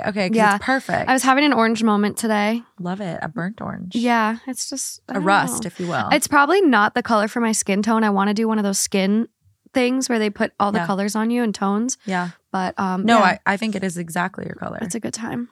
Okay, take it away. Well, that was beautiful. Thank you, everybody, for those kind words. It's really encouraging to hear. As Morgan knows, I have breakdowns where I am convinced everyone hates me and I'm getting voted off the show every week. But this isn't Survivor. I know. But sometimes it's just you get in your own head and you question whether or not people like what you say or identify or resonate with you. So that was really sweet. What the hell is wrong with me? I've had a fucking week, guys. I have to rewatch that. The way you did it was so... This is why I use straws. Do you want to go grab one? No, fuck it. Let's go. I'm sorry, but that was so funny. You can't cut that. Sorry. You can't. This is my episode. I'll do a zoom on it just for you. Thank you. All right, let's get into it. Am I the asshole for giving one daughter more inheritance? My husband and I have 2 daughters. Let's call them Emma, 32 female, and Sam, 29 female. My husband died of a stroke 2 years ago, and he left everything to me. I'm rewriting my will as well in case something happens to us. Originally, everything was split 50-50 between the girls, but now I'm splitting about 70-20 in favor of Emma. Emma has ADHD and isn't doing great in life. In those days, everyone just assumed she was lazy and she didn't get the help children get today until she was in her teens. She just finished high school and is working at a retail store as a stalker. It's backbreaking and she doesn't have much in the way of savings or anything. Her car was her father's when he passed. Sam works in tech as a project manager and her husband is a doctor. They live in $1 million house and have 2 kids. I'm not worried about Sam. She's always been very capable and excelled at everything. She was always the overachiever, and I don't think she needs help financially. Her and her husband probably take home $500,000 after taxes a year. I want Emma to inherit the house and the car when I pass. I think it will be good for her because she can live in it or sell it and buy another one. Sam will be fine, and her husband have several houses and a summer home. But Sam is angry with me because I've made it clear that Emma gets most of our belongings. The bank savings and stocks will go to Sam, but if I live to 80s, she won't have too much, probably 20 to 30% of what the house is worth. But I think it's fair because she's doing much better. Sam called me to yell at me saying I'm favoring Emma. I reminded her of how much worse off Emma is than her, but she said that since they were both her daughters, she should get things 50-50 or it's favoritism. She said I should will half of the inheritance to her children for college funds, but I reminded her she makes more and she can save for them. I told her it's not about favoring Emma over her, but Emma is worse off and she will be fine, which resulted in her hanging up and refusing to come over for Christmas. Am I the asshole? Oh, I first started off and I was like, yeah, a 70-20 split, which I don't know where the other, 10% charity, whatever she's doing. But I think it's really hard because this will was written when her husband was alive. And so it was also his intention to have his daughters equally share their assets and everything. So it's hard when one partner goes first and then the will is changed kind of without their decision involved.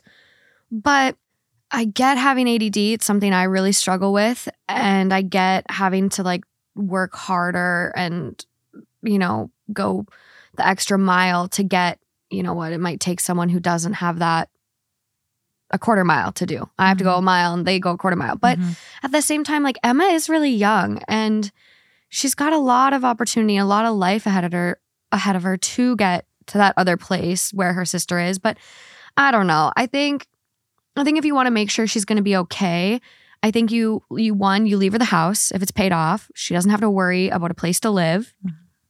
She can afford the property taxes, hopefully. And if she can't, she could sell it to buy a more affordable house. But I think leaving everything to Emma, I would feel like I was getting slapped in the face by my mom. I would feel like there's heavy favoritism at play. It's not a good feeling. No, not at all. So a couple things. I don't know if this makes a difference. Emma's older than Sam. Oh, really? Yeah. So Emma's 32, Sam is 29. Oh my God, I totally mixed their ages up. I did too. That's why I went back and looked. So, damn. Yeah. So I guess I don't know if that changes the calculus for you. It makes me, whatever she's going to do at the end of the day, it's her fucking money. Yeah. But it does make it, I think even more so, leave Emma the house, leave her a little extra, but not 70%.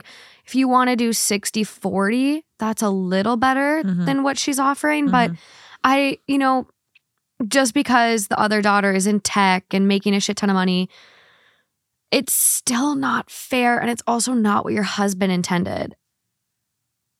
That is a really good point that I actually didn't consider when I first thought about this one, about how the husband weighed in on the will that was 50-50 and then didn't get a say in this new split. I think that's a really valid point. I guess some might argue when he passed, it's now the wife is now the beneficiary and it's kind of hers to reallocate, if you will. Which is true. Which is true because things change, right? After the dad's passing, Emma or Sam could do something really, really terrible. Yeah. To, anyway, that's a whole nother story. It's hard to weigh in on this because I personally haven't written a will or oh my God, we all need to. Even thought about who would I leave anything to. This has crossed my mind though, kind of recently even because my great aunt passed away and really the only people who were left are her, what would they be? Nephews. And that was my dad and then his two brothers. It used to be 3, but one had just passed right before that. Anyway, and she allocated to them based on certain things. And that's where I thought of well, does she factor in how much? Because there's huge income discrepancies between them. And it sucks because, let's be honest, the world that we live in is a meritocracy. I don't know that word. I'm sure you're right. It's a word. I just don't think I'm saying it right. A system that like rewards skill and rewards achievements, right? Yeah. So whatever the big word for that is. And so, some people are like, you know what? In this world, it's you gotta, eat what you kill, dog eat dog. Like they were technically raised in the same environment. Like Emma, who has ADHD, should in theory obviously has this additional like, I don't know much about ADD or ADHD, but obviously it's one more thing that she has to kind of work through. Yeah.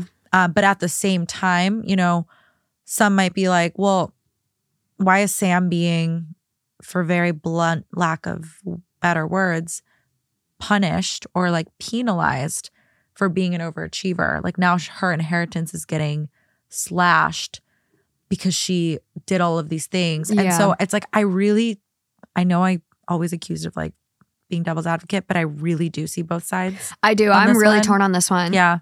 Because if it was me personally, because like, I mean, the same could be said for like my little brother and me. Yeah. And Morgan, you're doing so great. Yeah. And your other brothers aren't, whatever. And it's like, for me, if I got cut out of like my family farm that I love so much, and my mom was like, I'm going to give the farm to Matt and Taylor completely. Yeah. Because you're doing so well. I would be beyond livid. I'd be so hurt. Yeah. And it's not even about doing better, because honestly, I look at like previous crashes, like the 2008 housing market where people lost their homes, their jobs. Like we're on the brink of a recession. Yeah. Anything can happen. All of that could be taken from Sam. That's a really good point. And she works in, I think they said tech. So how many people just got laid off in tech? Yeah, tech right now. So and the husband's a doctor. Okay, maybe like, but I mean, even during COVID, like being a doctor it's hard in the healthcare industry. But like, I don't know. I really struggle with this one because same thing you just said, Morgan, is like my brother, he's younger than me, first of all. Same with mine. Had an adult job for longer. So arguably it would make sense that I've been able to like make more of a living for myself than my brother. But my brother also does have some form of like ADD, ADHD. We've known that. I forget which one it was when he was growing up. So it's like my parents could make that same argument, right? Yep. So it's tough. But yours is unique because you have ADD. Yeah. And so it's like, but you're still the overachiever. So it's kind of, you're almost like the exception here, because it's almost going to show like, is that enough for Emma to be overcompensated? I don't know. I think everyone's manifests so differently. And like, it's just like, it's so funny how much we relate to this, because my little brother's dyslexic. So it's literally, it's preaching to the choir. And I think, like, is it worth 10% extra? Is it worth giving her the house? Because, okay, Sam has how many houses? 3 fucking houses. She's got a big ass mansion and a summer home. Several houses and a summer home. Yeah. So Sam doesn't need a fucking house. Yeah. So give Emma the house, and then other stuff like divide a little more fairly, like 60-40. So this is where it's getting into the weeds. I think that is kind of the split. And I think that turns into a 7. That's what makes the 720. Oh, the house. I think because Emma gets the house and the car, and then Sam gets 20 to 30%. How big is this house? Like, what are we talking here? Like, that's where I don't know. It's a 2-bedroom in like a suburb in Ohio, or is this like a mansion in the Hollywood Hills? I don't know. What are we talking house here, lady? I gotta know. I don't know. But let's dive into some comments. And I do this. Maybe the comments will get into this, but I do think that like the way that the mom did this wasn't great. So it doesn't feel great. It doesn't leave both daughters feeling loved and respected. I do appreciate the fact, though, that she told them up front. And so this isn't something that like comes to light when she dies. True. Because so they have to duke it out now. Yeah, because that's one thing that tears families apart is like money and death and all the assets after. But money. I mean, it's tearing them apart now. So it's like, it doesn't really matter. For sure. Okay, top comment underwhelms me, to be honest. But I got 14,000 upvotes. And the comment is, might be better to put Emma's in a trust than give it to her outright. So it's like a suggestion. Yeah, which honestly could be smart if Emma's got a track record of not managing money well. And like people do that with their adult children with disabilities. Like I have one family member that their son has Down syndrome. And so what they did is they actually bought him a home and then like hired a team to work in the home. So it's like a group home facility. And like essentially the house gets paid for by having other people live there too. Oh. Because they wanted to make sure they were like, he was going to be taken care of after they pass. Yeah. And they're old. They're almost 80. And, you know, their son now is, I think, 58. So like they were setting him up. Yeah. Obviously, Emma has ADHD. Like we have no idea what that looks like for her. But there's ways you can protect your children if you're really that worried about them. Exactly. This next comment I actually do really like, and it kind of touches on what I was getting at here. So I'm not a professional, but that sounds like a good idea. And they're responding to that comment of putting it in a trust. Yeah. Also, maybe it would have helped if OP had first invited the younger daughter being Sam, over for coffee and explained her predicament to her. Her daughter is also a mother and might be able to relate to the issue more than if she had thought of how she would feel if she had her own children in the similar situation. Yeah. Maybe the daughter would do something completely different, more along the lines of what she says would happen now, but it would open the discussion from a mothering view, not a daughtering one. OP could have at least had her over to chat in person now and talk to the mother side of her daughter, not the daughter side of her daughter. Not to persuade or change her mind, but to show it from a mother's perspective, whatever it is that the OP ends up doing. Yeah. I do think that would have been beneficial, but I don't think I think if I was in Sam's perspective too, like being the younger kid and still having to grind and work your ass off, because it's no easy feat to get where Sam is. Yeah. I mean, you got to grind in school. You got to grind up the corporate ladder. You have to work your ass off. It's not like she's had this smooth ride just because she doesn't have ADHD. Yeah. And from her perspective, it might feel like, well, fuck, why did I try so hard? Yeah. Why did I try so hard? That's what I mean about the system that rewards hard work is like, a lot of people feel that way about like taxes, right? They're like, I make all this money, and then the more money you make, like especially in California, like tax the top bracket, you know, kind of different, but a little bit like similar parallels here, absolutely. where it's like you hit a certain threshold where now your success is being viewed as like a detriment, like in some ways, right? And the right perspective, I think, would be like, for me at least, I would be like, I know I'm doing really well. I don't really need this. Like, I personally would be okay. I think if my mom came up to me and said, and this is a hypothetical because my brother's actually really good at managing money. But anyway, if my mom came up to me and said, hey, Alejandra, you know, the will is going to favor in Ryan because, you know, you have 1, like 5 years on him and 5 more years of income. 2, like you're in a like high paying market, like you do well for yourself, whatever the story is, right? I'm making things up. I would be like, you know what? You're right. Love my brother. Want him to be set up for success. Yeah. I don't operate from a mindset of scarcity, so I know that I can go make more money. But one thing I want to highlight that we haven't really talked about is they're factoring in Sam's husband into this like income, which I understand, but that's people get divorced every day. Bingo. They get divorced every day. You should analyze this on apples to apples, like Emma and Sam. Don't count. I know she's married, so it's like a joint thing. Emma could marry a billionaire tomorrow. Emma could marry a billionaire tomorrow, and Sam he could file for divorce tomorrow. Yeah, and Sam could have to pay alimony. You never know. You never know. So it's not fair to kind of like use the fact that her husband is a doctor.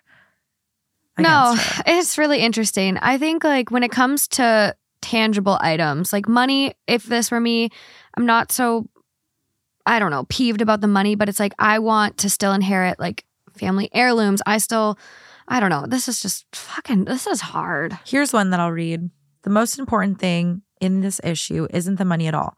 That's a symbol of the inequality of care for the girls. It's the way the money's been wielded, is being wielded, and is to be wielded in ways that don't even seem to be trying to foster independence on the part of Emma, as much as being spent on her like attention or love. Paying half someone's rent is a way of helping, but also a way of fostering reliance on the one that is paying rent. Where is OP's plan to help foster independence? She hasn't mentioned one in her comment, and I've seen and asked if there was one. The OP says the bulk of her estate is mainly the house and the car, which are to be left to Emma. Sam gets the leftover stuff.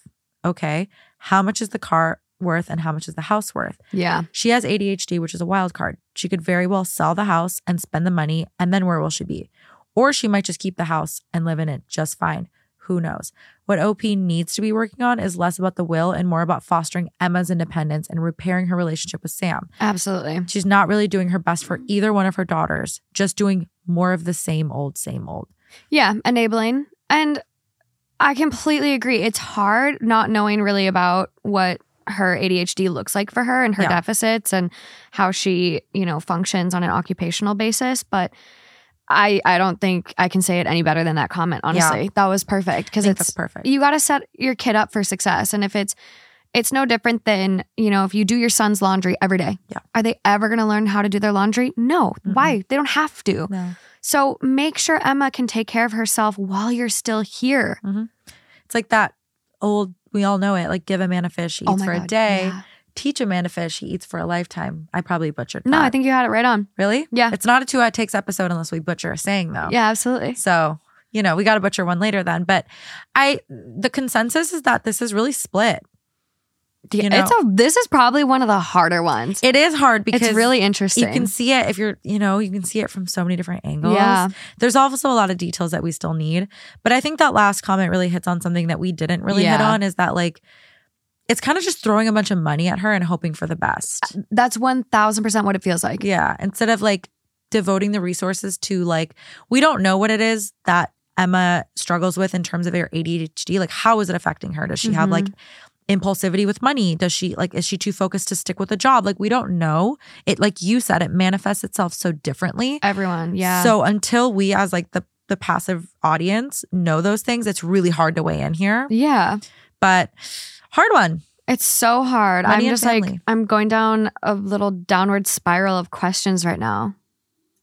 I'm so confused. This one, I think for us, like you and I, hits hard because we know that one day there will be a similar situation. And I hate to think about a day where my parents aren't here, but it gives me anxiety. I mean, my parents have wills and I have no idea what that looks like. Like, so, and like you mentioned, sometimes you don't know until it's over. I know. Something I really talk to about my parents and like even my dad, because like we collect this furniture together and that's like our thing. And he wants... Not going to drop the design. No, absolutely not. Someone commented recently, have we figured it out yet? No. No one has. Someone literally messaged me and they're like, I'll pay you $20 to tell me. That's it? And I'm like, I'm sorry. I can't. Bid it up. I was like, I can't trust you. Bid it up. I love you, but I can't trust you. Yeah, no. No, it's not. Honestly, you can find it. It's on like First Dibs and Cherish. Like it's all over the place. But if you do figure out what it is, I have not ever paid a Cherish or First Dibs price. I get all of my little babies on OfferUp, Craigslist, eBay, Facebook Marketplace. Ooh. I'm a bargain girly. But so we collected this furniture together. Yeah. And so talking to him, I'm like, can we please make sure that me and you have this connection. Can you make sure in your will that I get the furniture? Because I know my brothers, they don't give a shit. They would sell it. They would literally just sell it. Really, really? You're like sparking ideas in my head now. I didn't think about the shit Ryan's going to try to like pawn off. Yeah. And I love my brothers. I love you guys. But I know you don't give a fuck about the credenza with the burl, the velvet green chairs. You don't care. It's like they would just be like, give me my money. Yeah. So it's... Yeah, you're right. It's like when it's sentimental stuff like that, always like ask your people ahead of time. And it feels really morbid. It feels weird, but it's better than feeling like shit when they're gone and you don't even have that thing to remember them by. Wow. So I should go find out who my dad's going to leave his like vintage limited edition Porsche to. Yeah. So I need to go duke it out with Ryan later today. Honestly, well, and something we've talked about, it's like with the farm, like I want to preserve the farm. Like I love my family's like farm. I almost said estate. It's not an estate. The estate. We literally just had a metal building fall down because of so much snow in Minnesota. We got like 2 feet of snow in a weekend or whatever and the building collapsed. So it's not nice, but it means a lot to me. And so I've like talked and like Taylor's like, I want to sell it. And my brother Matt's like, let's build storage units on it. And I'm like, wedding venue. Preserve it. Yeah. Yeah. So it's like, it's a conversation too, where it's like, if you appreciate something and another family member doesn't, you could always buy them out. Yeah. Like that's an option too. That's absolutely. And that happens. Yeah. And it's not always as expensive as it sounds. Yeah. No. Well, we got very tangential on that one. I like it. It's not a 2 Hot Takes show without tangents. I know. But I'm excited to see what we have next. I know. Okay, this one. Let's move it along. Speaking of morbid. Oh, God. Why am I so nervous? No, it's not that morbid. I feel like I like know you so well that I feel like I know your take on that is going to be. Yeah. What your take is going to be. Okay. So I'm curious. Okay. And you'll know why. Okay. Am I the asshole for pretending not to recognize my parents when they tried to reconnect? Oh, God. Okay. All right. I was raised mostly by my uncle and aunt. My older sister developed a serious illness when I was 6, and my parents decided that they couldn't care for both of us, I guess. So they kind of unceremoniously dumped me at my grandparents, and my uncle took me in. Like, didn't even explain to me what was going on. Just, you're going to go visit Gran for a while. Air quotes. What the fuck? And never picked me back up. Okay. My grandparents and uncle explained it later, and they were pretty livid at my parents. I've seen my parents maybe 5 times since then, and not at all for the last 9 years. I decided to stop having contact with them when I was 12, and since I was the only one reaching out, all communication broke down. It turned out okay. I love my aunt and uncle, and it turns out they can't have kids, so they've always said I'm their miracle kid. I was just misrouted by the stork at first. Oh my God, that's so cute. I was formally adopted by them when I turned 18. I wish it had been earlier, but there were some red tape things that would have made that really expensive and difficult. I'm 21 now. 21. Can you do some for me? Can you? Okay, wait, your computer's going to die. Oh, no. Yeah. Okay. My sister passed away between Thanksgiving and Christmas, and I made a trip back from school for the funeral, but I stayed in the back and left before my bio parents could talk to me. They called my uncle and tried to talk to me, but I said I didn't want to, so he told them that I wasn't available at the moment. They finally caught up to me over Christmas when I went to midnight mass with my gran and approached me and tried to give me a hug. I did recognize them, but I pretended not to and just backed off and said, "Sorry, do I know you?" I love it. They said, "We're your parents." And I said, "My parents are at home," and went and sat down with my gran. They sat behind us and I could just feel the stare. And on the way out, they were like, "You really don't recognize us?" And I said, "Oh, are you my dad's brother? I think I remember you from when I was little." I love this. I absolutely love this. This is the perfect justice. Justice was served. I knew it. I love this. This is like the most wholesome fucking story for me. This is Morgan's wholesome. All right, let's close the loop. It's so sick. It's so twisted. My gran thinks they deserve it. Yes. Trying to come back to my life like nothing happened. But they wrote me a long letter about how hurt they are and how I should understand that they were trying to do the right thing and how they will always be my parents and I can't change that. Other family members think I was too harsh as they're grieving, but I don't think they should get a pass just because they remembered me now that my sister is gone. Yeah. No, they absolutely do not get a pass. When you choose to have kids, it doesn't matter if one becomes sick, you have kids, plural. And it's really, really hard. You can't sacrifice one kid to save the other. Like, you need to make sure both kids are still accommodated and cared for and loved. And to just drop a 6-year-old off and say, "Oh, you're going to go to Gran's for a while?" Yes. A 6-year-old? What the hell is wrong with you? 6. What is wrong with you?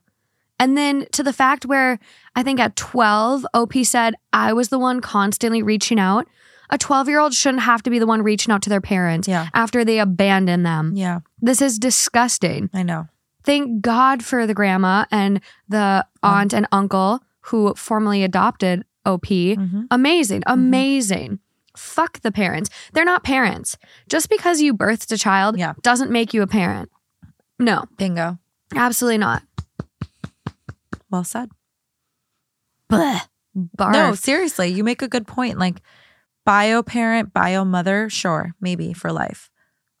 But parent, that's a role that needs to be played from start to finish. Yeah. You don't get to half-ass it for 6 years, then pass it off like a baton.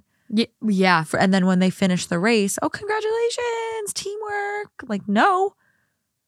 No. Well, and it's the fact that they're only reaching out now that their daughter died. Right. Which is really sad. It's really shitty. It's really sad. But, you know, you still could have made an effort along the road. It doesn't sound like they invited OP to any holidays. It sounds like it was literally here. We're dropping you off and that's it. It's like, it doesn't work like that. It's so fucked up too that they wrote OP a letter and were like, we're so hurt. Yeah. What about me? What about so me? Hurt? What? Yeah. The delusion, the absolute delusion. And the entitlement. I think that sometimes, and I know we've talked a little bit about this by way of enmeshment, which that's a whole nother topic, but like sometimes it seems like parents, because they birth you, there's a sense of entitlement. Oh, yeah. That can span any age, whether you're 4 or 40. There's an entitlement. And especially for me, you know, it's funny you say, like, one of the comments that you had read that one of the listeners said was my favorite moment is that my mom reminds me that I'm biracial. My mom also likes to remind me that she brought me into this world. And she can take you out of it. And she can take me out of it. I used to hear that saying all the time. I was actually like, just going to mention murder me? Like, what does that even? Right. Are you threatening to like hire a hitman? Come like, at me, bro. Yeah, let's fight. Do it. Let's throw some hands. Let's go. Come on. Bring it on. Exactly. But you won't do it. Especially like in like having a Latina mother, like I know anyone listening out there, there's like a little bit more of like a kind of a sense of like, you know, the family's just very close in Latino communities. And sometimes your mother can be very like, I don't want to say overbearing, but kind of like very involved and very like, that's how my mom was always, at least for me. And some parents take it a little too far is where I'm going with this. And that's clear here with thinking that they can come back a decade later and essentially be like, we are your parents. Like that's a title that you forfeited. Yeah, they did. I'm so happy for OP in the sense that I if it were me, that moment would feel so satisfying to be able to be like, who are you? To play dumb, I knew it. I would get such satisfaction out of that. And I honestly hope it gives OP some closure too. Yeah. Like I hope it, because they didn't have an easy life. Yes, it ended up okay. And they had other amazing family that, you know, took them in. And maybe they even had a better life and a better childhood. Because it almost like, it reminds you of like My Sister's Keeper almost, where. I didn't see that. It was like an older movie where this couple found out their daughter was really sick. And so they had another daughter to essentially be their other daughter's like organ donor and like blood marrow donor. It's a really interesting movie, but the other kids in the family, like their lives suffered because of the one that was sick. And that's understandable. Like if you have one sick child, you obviously need to spend more time, more resources trying to get that child better or making adaptations in your life so that child can still function and flourish and all these things. But again, it doesn't need to come necessarily at the complete disregard of your other kids. Yep. I guess we're kind of assuming, but you chose to have 2 children. You chose to have 2 children and you know that nothing is guaranteed. And the older sister was not born with that illness, developed the illness. So it's like, you've already been raising 2 children. Like you said, you have to make adaptations to make it work. Life changes. People are not like static their whole lives. Like health and everything can fluctuate. I mean, it's irresponsible, to be honest with you. So yeah. What are the comments on this one? I feel like Reddit probably ate this shit up. They ate it. They ate no crumbs. All right. Top comment, not the asshole. Are you my dad's brother? Was pure class. It's iconic. 45,000 up for. Honestly, it's iconic. OP, if you're out there, you hear this, you are iconic. To be able to think that quick. I know.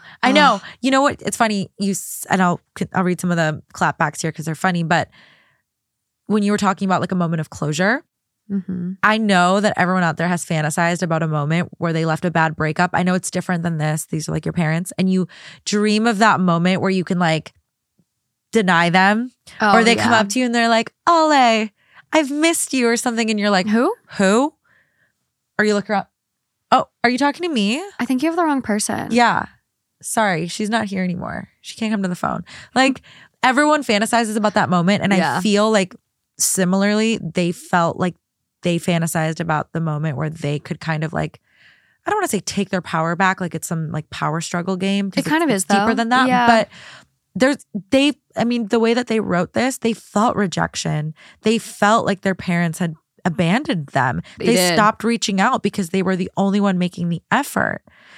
The beautiful thing is that this OP was like miracle child for their aunt uncle, which I think that's beautiful. It's beautiful. But so, are you my dad's brother? Pure class. And then someone says, and it's technically correct with the adoption. And someone said the best kind of correct. And then somebody linked r/accidental future karma, I think is what they meant to say. Yeah, I don't know. And then they said, actually, this one was intentional. And then this is a good one. Another comment says, yeah, their line of, we'll always be your parents and you can't change that. Well, actually, you can with this piece of paper. Yep. Absolutely can. The law begs to differ. Adoption. It's legally binding. Yep. Yeah. Mom, person who delivered me, you'll always be that person. But to wear the hat of parent, to own the title of my mom, no, you gave that up. Yeah. I love this. Sad, but it did have a happy ending.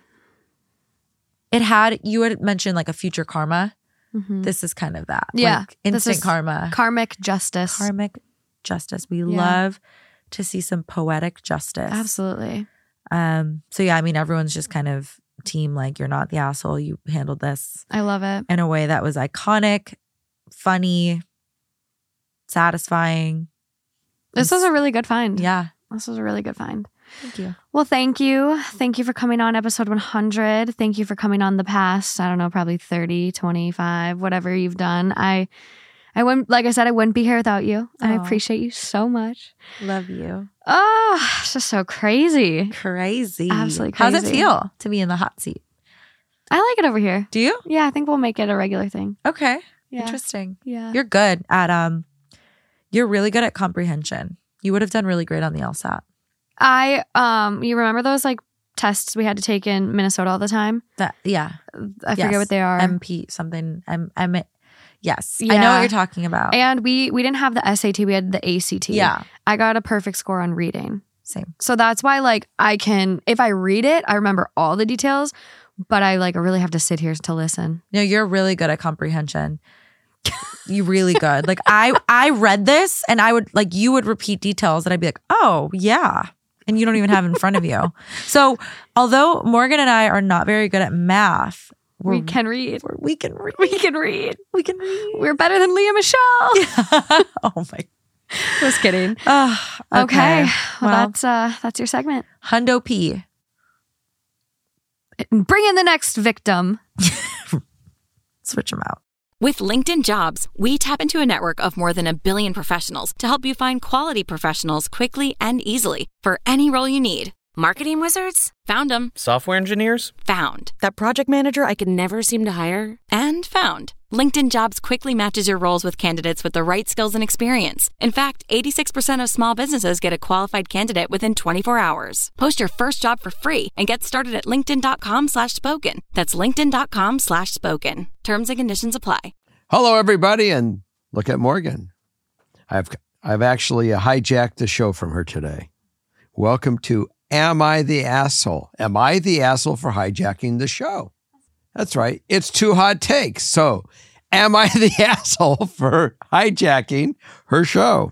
See, her show is totally different than FKS, but we're going to have fun. Now, one of the new things that goes on here, and she'll cut all this out, is I have never read a story. I'm dyslexic. So the story will probably get totally read backwards, which will be interesting. So this is, again, very unconventional show for 2 hot takes, because I'm not as hot of a take as some of the other takers. Don't sell yourself short. You fire some people up sometimes. So this is a little different. I'm going to read to you guys, and trust me, this is going to be a real effort for me. I may, I like to be not pessimistic, but, it's going to be an experience. So, well, before you get going, I just want to let you guys know because I don't want to set myself up to be a failure. I'm trying to always do self-improvement. I'm really going to give this a shot and see if I can do it. AK, he's nervous and he's trying to warn you guys that because of his dyslexia, he's not the best reader. But you're pretty good, so you'll be okay. And I have some nice compliments to maybe pep you up a little. Oh, I can't wait to hear them. So I asked, and this is something I've been doing for everyone, what's your favorite dad moment on the show? And we have some responses. I can't wait. Did they watch my first show? The very first one you came on here? No, the very first 2 hot takes when we were in the other room. I'm sure they did, yeah. You also have a lot of people that watch your own podcast, Your Father Knows Something. It's very clear in the responses. Okay. So everyone loves your socks. It comes up throughout a lot of these responses. So what socks do you have on today? Well, these are cabs, but I saw them as cars. You got to really hold it up. Oh, well, really? This will be an interesting thing. I love New York because New York have yellow cabs everywhere. I don't know if they have yellow Ubers. Maybe. Maybe. Yeah. Anyways, I love my socks, and I thought that we probably need to get some socks for Holly. We have Holly today. Yes, we have a little Holly. And maybe Morgan will somehow splice in a picture. I found a picture of Holly when she was like 6 weeks old. She's a little baby. No, she was 8 weeks. We waited till 8 weeks. Okay. Everything. They love you in every episode you're on. Too many to say. Jerry is the GOAT. I thought it was really sweet when he was thanking you and Justin for all the work you do. Yeah. Well, you guys really do. You guys out there have no idea how much time they put into this thing. This is a full-time job for Morgan. In fact, it's 3 jobs for Morgan. Okay, enough about me. All right. Not on THT, but every time he introduces Holly to Father Knows, my heart. Mm-hmm. Whenever he says, I don't know everything, I only know something. And I'm finding that I even know less. The next person, literally, they were back to back from 2 different people. Every time he says, I don't know everything, I only know something. When Justin's dad was a guest and someone submitted the plot of an Adam Sandler movie. And I was clueless. Again, I don't know everything. His endless support, talking about his socks. I love how close him and Justin have gotten. LOL, it's so wholesome. All of them. I love every episode. But I've actually really loved Justin from the very beginning, way before the show. So that was a thing that really happened really in a wonderful way, especially, COVID, when we were stuck in the house for 4 weeks. We all just played beer pong. We played beer pong every day. We had nothing going on. It was great. When he was admiring Justin's dad on the podcast, the socks. When Jerry was counting in different languages. And getting it wrong. Getting every language wrong. Jerry, quote, do all things with elegance. I do believe in that. And by the way, there are a couple times that I have failed that, guys, and it's not good to let them get you. It is not good. When he sat down with Morgan, listened about the past, and apologized. Mm-hmm. Hashtag dad goals. Mm-hmm. Everything Jerry is literally perfect. Mm-mm. For me is when he talked about being a parent and said something that has stuck with me. What was that? He said, it is what you make it. All of it, the whole experience, and it truly is. And I'm a better parent for that in every situation. Well, you're going to like this, one of my first reads in this. Go ahead. All of it. He's so freaking wholesome. His podcast always puts me in a better mood.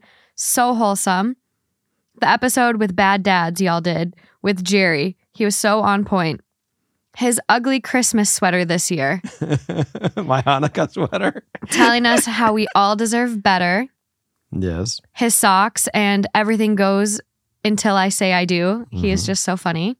All bets are off until you say I do. Yeah, the relationship one. Yep. When he talked about how happy he was to wake up in the middle of the night for you. Yeah, that was great. When was that? Was I puking? No. I used to wake up in the middle of the night when you were a baby. Oh, when I was a baby. Oh. You were an infant and you were just, I thought this was a recent experience. No, I mean, when I hear these fathers, having a fit because their newborn infant is crying and mom is exhausted. I mean, they work all day. And so, when you were crying, it didn't matter what was going on. I would fight to get there first. You didn't cry more than a second. I mean, it has always been that consistent. And even today, I still jump 22 feet for you. Yeah, you're pretty good. And last one I will read. Oh my God, this was at the live show in LA, but when he talked about the chin dildo. Well, coming from the man that had a chin dildo. Oh, thank God. That's a classic. We were waiting for that one. That's a classic. That was on your... I'm going to have to go buy another one of those and just wear it for the show. With the glasses. I mean, with the headlights. I feel like we would get pulled off of YouTube. Oh, then we won't do it. You could try it. We'll put it on one of the other. We'll send you there from one of the other platforms. You'll put it on your channel. Put it on my channel. It could go on your channel. Very funny. I can't take the risk. But that is all the responses I'm going to read. I just want to say thank you for coming on my show. You're welcome. And being a big part of it. Thank you for being in my life and being a big part of it. And when I first started this podcast, I mean, there's a lot of trying times and a lot of tears, a lot of tears, and just a lot of stuff that happened behind the scenes. And you came on and you were filling in the guest shoes and you made the show go on. So I'd like to share something with everybody on that note. It just goes to show you that when things are really at odds and you just don't know what's going to happen, things work out. And as long as you just allow it, you will see it's all part of life. It's back to that same statement that someone said, you just got to live it. Yep. You got to experience it. On that note, I'm going to start my first read. Now, first of all, you all know the rules at FKS. I don't pick any of the stories. I don't want to know them before we read them. So Morgan really picked me to come on tonight to get even with me. Yeah, I sure did. And she says, I'm going to show him what to do. I'm going to let him see what he can figure it out. So he is going to go pick his own stories. I'm sorry ahead of time, guys. I have no idea what to expect here, but I had to hold true. I don't know what's coming, and here we go. It may be a disappointment to you. I'm going to do my best. So just know that I... Just shut up and read. You're fine. All right. You ready? You're fine. Okay. Somehow the story got mixed to the wrong one. Here we are. Okay, so it's, am I the asshole for moving to a hotel because my wife's family insisted I sleep on the couch? Now, I think I got that right. I didn't read it backwards. Couch on the sleep. So that was good news. Okay. My wife and I got married last summer. Her family lives across the country from us. So up until this point, I had never actually visited them. I had met them a handful of times, but we've always gotten along fine. They invited us to come visit and stay with them for a few days, and we took them up on the offer. We flew in yesterday. Everything went well. Her dad and I watched football. Well, that's fun to do. While she caught up with her mom and her sisters. And then we finally had a nice dinner. But things went south at the end of the night when it was made clear that they didn't want me sharing a bed with my wife while in their home. And that they expected me to sleep on the couch. Now, I would imagine Morgan does not want me to insert any of my comments yet, so I'm going to keep going. By the way, I had a handful of comments on this, but she won't let me do it. This is her show, and I got to behave. I honestly thought, what? You're still adding comments. I'm going to shut up and read. I love this show. I honestly thought they were joking at first, but they insisted we sleep separately. I had a problem with the implication that I shouldn't be allowed to sleep next to my wife. And also, I have a bad back, and the couch did not look at least bit comfortable. They didn't have a guest room. After arguing back and forth for a bit, I decided to leave and book a hotel. I told my wife she didn't have to come with me. She chose to stay, and I said, I'll come back the next day. I went off to the Marriott about 10 miles away and got a good night's sleep, trying not to let the whole situation bother me. Hell yeah. This morning I called my wife. This can be interesting. This morning I called my wife asking when I should come by. She told me that, again, my brain is wandering. She told me that my parents want me to apologize for leaving the way that I did. I told her that I am willing to apologize to keep the peace, but they need to acknowledge that it wasn't appropriate to insist that I can't share a bed with my own wife. She said she'd talk to them and then call me back. Okay. About 10 minutes later, I hear back from her. She tells me that not only will they not apologize for it, go figure, they are now insisting that I need to come back and stay on the couch for the rest of our visit.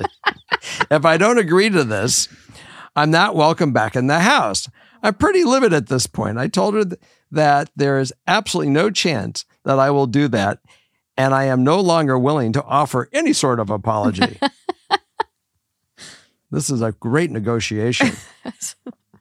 My wife's sisters are now bothering me, saying this is just the way their parents are, that my wife is very upset and I need to just give in and stay on the couch for the rest of the trip before it turns into something sort of a family feud. From my perspective, I didn't care what they think, and I'm willing to treat the rest of the trip as a solo vacation. Go sightseeing, meet my wife back at the airport at the end of the week. Am I the asshole? So how do we do this? Since I read it, I typically would go first. I try to let my guests go first, but sometimes my guests don't talk, and I have to kind of initiate the conversation. Well, you have no problem with me on that one. It sometimes doesn't come across that way in editing, and I feel like I'm talking a lot. So sorry if anyone else feels like that. It does happen. But not the asshole. I think this is a very weird request. It seems like they're having quite the pissing match between them. And it's weird. I think it's understandable if they weren't married. I know some people are traditional and blah, blah, blah, blah, blah. My mom was that way. And then I did get a hotel, and she came to the conclusion that she would rather spend more time with me than fight about my boyfriend sleeping on the couch. So she had to acquiesce. So the hotel worked. I'll put it that way. So maybe the wife should have gone with, but I don't know. I think this is very, very strange. They're married. So it's like, what? Are you just uncomfortable with them having a bunch of sex in your house? Because you can say that versus just, he needs to sleep on the couch. They're adults. How old are they again? They don't give the age. No ages? I don't think so. Okay. I mean, the whole thing to me is so moronic. I mean, I understand, the parents have their Christian values, if you want to call it that, but and they don't say that. But there's a lot of religions that don't like premarital sex, or they're these guys are married they got married, and maybe they should say, Mom, maybe you guys should realize that this might be where we conceive your first grandchild. I mean, they would probably throw up. I don't know what to say about maybe the kid would too. I am just lost on this thing. And when I saw it, I said, I can't not read this one. No, this is a really good find. I hadn't seen this yet, so that is always really nice. I like being surprised. It is very strange. I don't get what their power dynamic is. And it is interesting where he's like, yeah, I'll apologize and, whatever, but it is wrong for me to sleep on the couch. But it's weird. Maybe they just don't trust him. I think it's more about the sex. I think it's more they don't want to have them have sex in their house. Why? I don't know. Some people don't enjoy listening to other people it on. Give them a pillow. An extra one. What's a pillow going to do?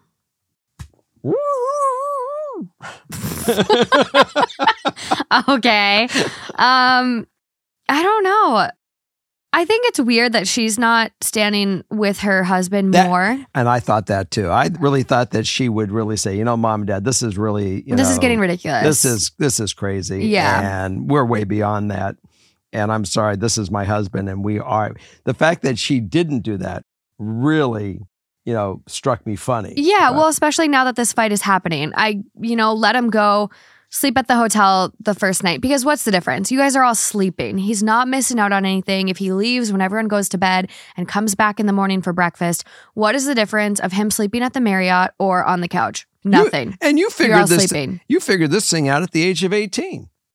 Yeah, no, I didn't do it until Justin. I've played by the rules, and my college boyfriends did sleep on the couch, but I still crept down to the couch and had sex with them down there. It could have been worse. It didn't do anything. It could have been worse. You could have made him sleep in the car, and it was in the middle of winter. It was winter when he stayed. You would go back and find some different kind of stiffs. Yeah. But I think, it comes with age too. I'm now 28. I'm not 19 or 20 in college. It's a lot different. But yeah, it definitely did when I drew the boundary that no, we're not going to sleep apart. We're just going to go get a hotel because that's what we're going to do. That's what she should have done. It came like a certain level of respect where it's like, okay, I get it. I can't control you anymore. I love you. I want to spend time with you. Stay at the house. Stay in your room. Well, that's what should have had absolutely here. And I think that she would have been smarter if she went along with her husband. I do too. And I think now, even after the fact that this is becoming a thing and they're like, he must stay on the couch. I would say, you know what, Mom and Dad, I love you. We're going to enjoy the rest of our trip, but I'll be staying at the hotel with him and we'll be coming back every morning. Yeah. If you want to see us, we'll come back. It's not a big deal. This is all about power. This is power and control, and it's bullshit. Weird power dynamic. Okay, what does the top comment say? The top comment. Where do I find that? Just scroll down a little bit. Not the asshole. Your in-laws are abhorrent hosts. Is that correct? Yeah. It's their house, their rules, and their rules are stupid. Rather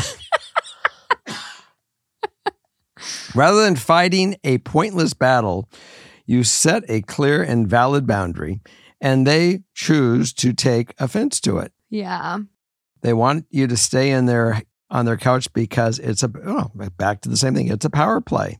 Your staying in the hotel takes that power away. I thought that was beautiful, by the way. So good. And they can't handle it. In fact, that your wife doesn't have your back, this is a giant red flag. Good luck. And we nailed it. We nailed it. I feel very accomplished. Is there another comment down from that? I believe there is. What does it say? I just saw a similar story like this on Pretty Revenge.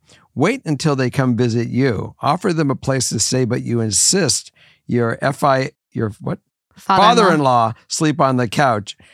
Your house rules. Your house, your rules. I'd get behind that. I would actually really force the parents to have to sleep together because he might like the fact he doesn't have to sleep with her.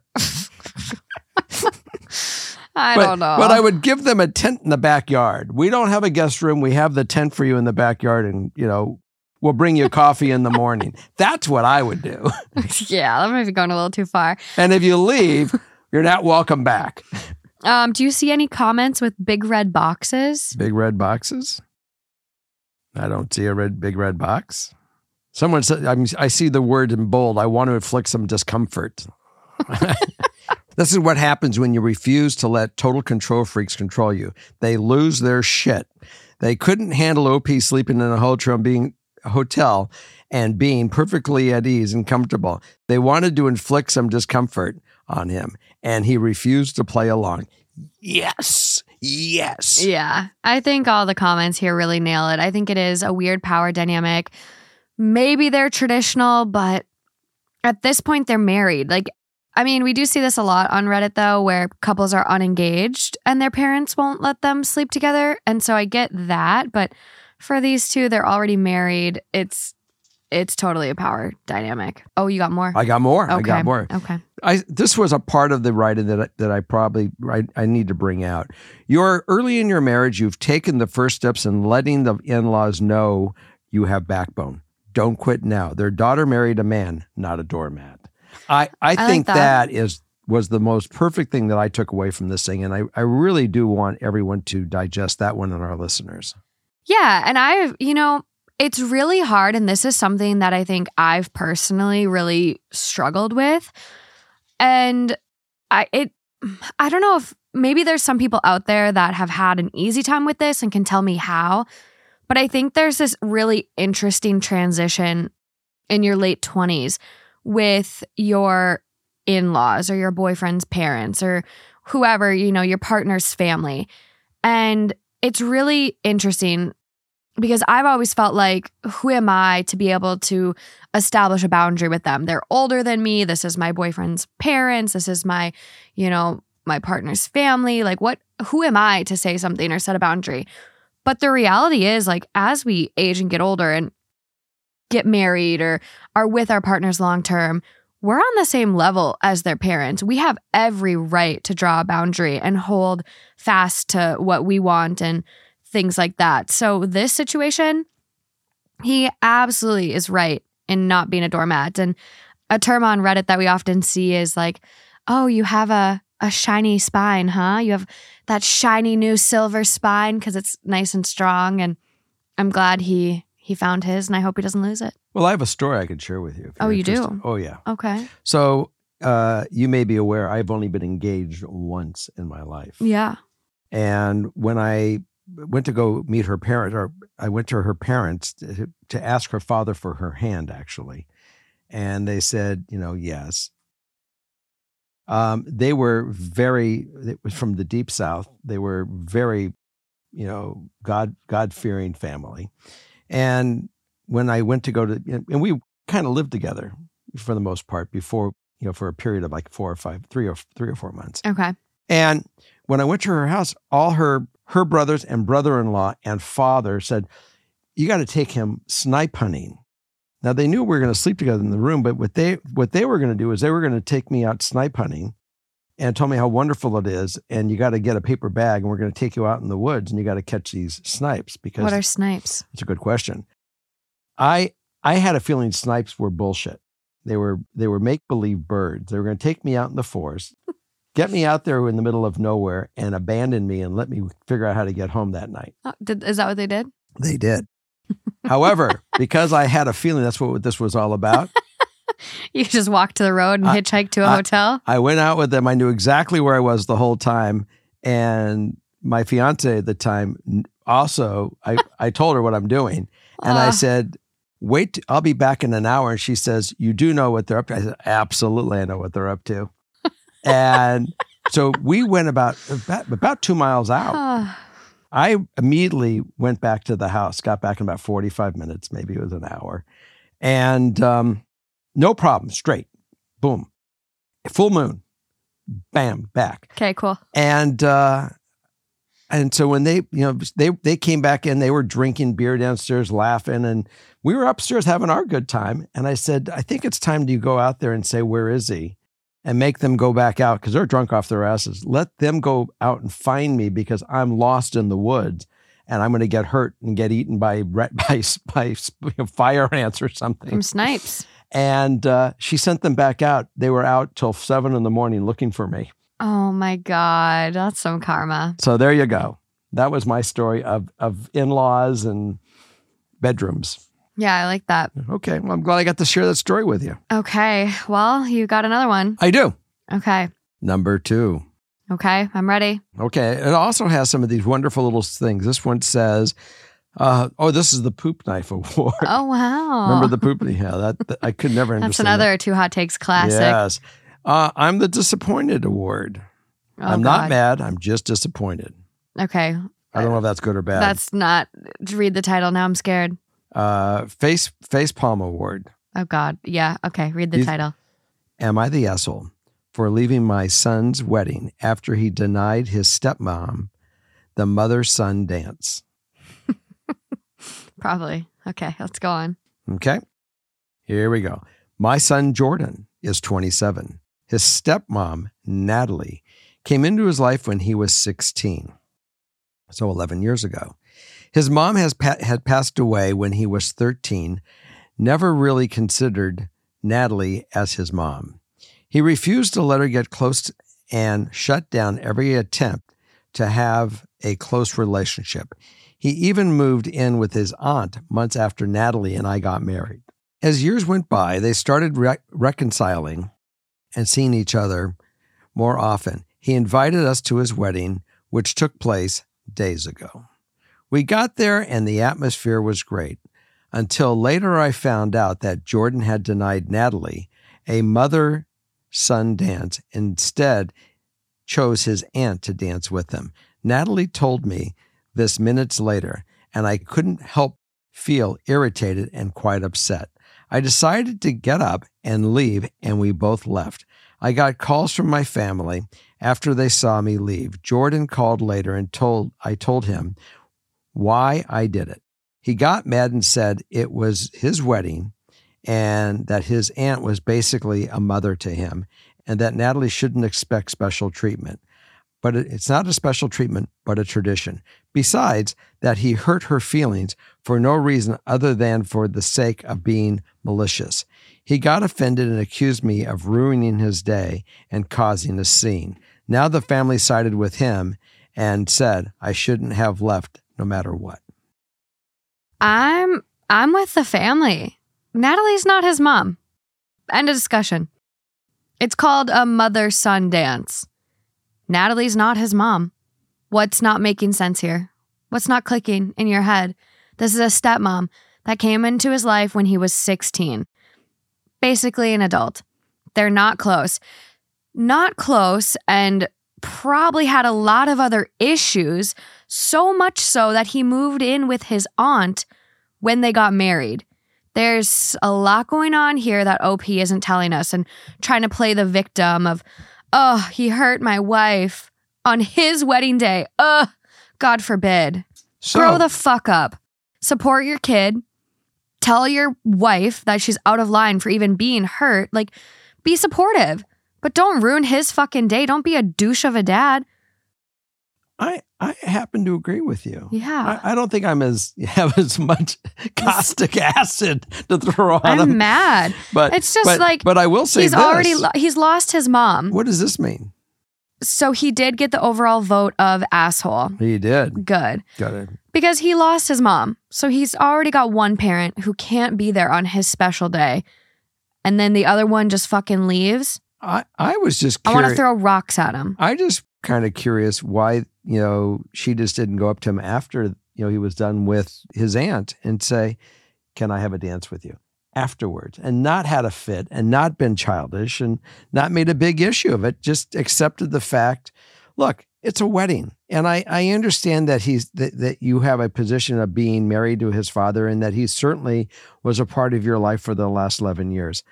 You have 2 dads. Mm-hmm. And whatever you decide to do on your wedding, I'm okay with. I get you 365 days a year, basically. And I'm cool with whatever happens. With Matthew, it was the same thing. He had a wedding. I mean, it was, his biological dad was there. He was asked to say something. I don't even remember if he did, but I know that I did. No, he wanted to beat you up because you gave the speech. But he was mad you gave the speech instead of him. But he could have got up and said something too. And well, he wasn't asked to give a speech either. So yeah, I think that's like a rational, supportive parent. Like a lot of good, healthy parents would think that same way. Mm-hmm. But I think this is someone who wanted that recognition as, oh, she stepped in after such a tragic loss and she helped raise him. And I think she wanted that attention on her. And when it wasn't granted, she threw a fit. Well, that's not being a mom.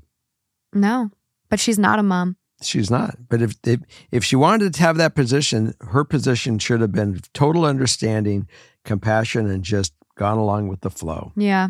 Now, that's my thought. Yeah, I completely agree. I think the dad really blew it here and needs to apologize. And the sad reality is, if this were me, mm-hmm. you can apologize, but there's not a lot you can do to make up for it. Like the day's gone. The day's gone. So it'll be interesting because this is enough for me. If a parent did this to me, I wouldn't talk to them.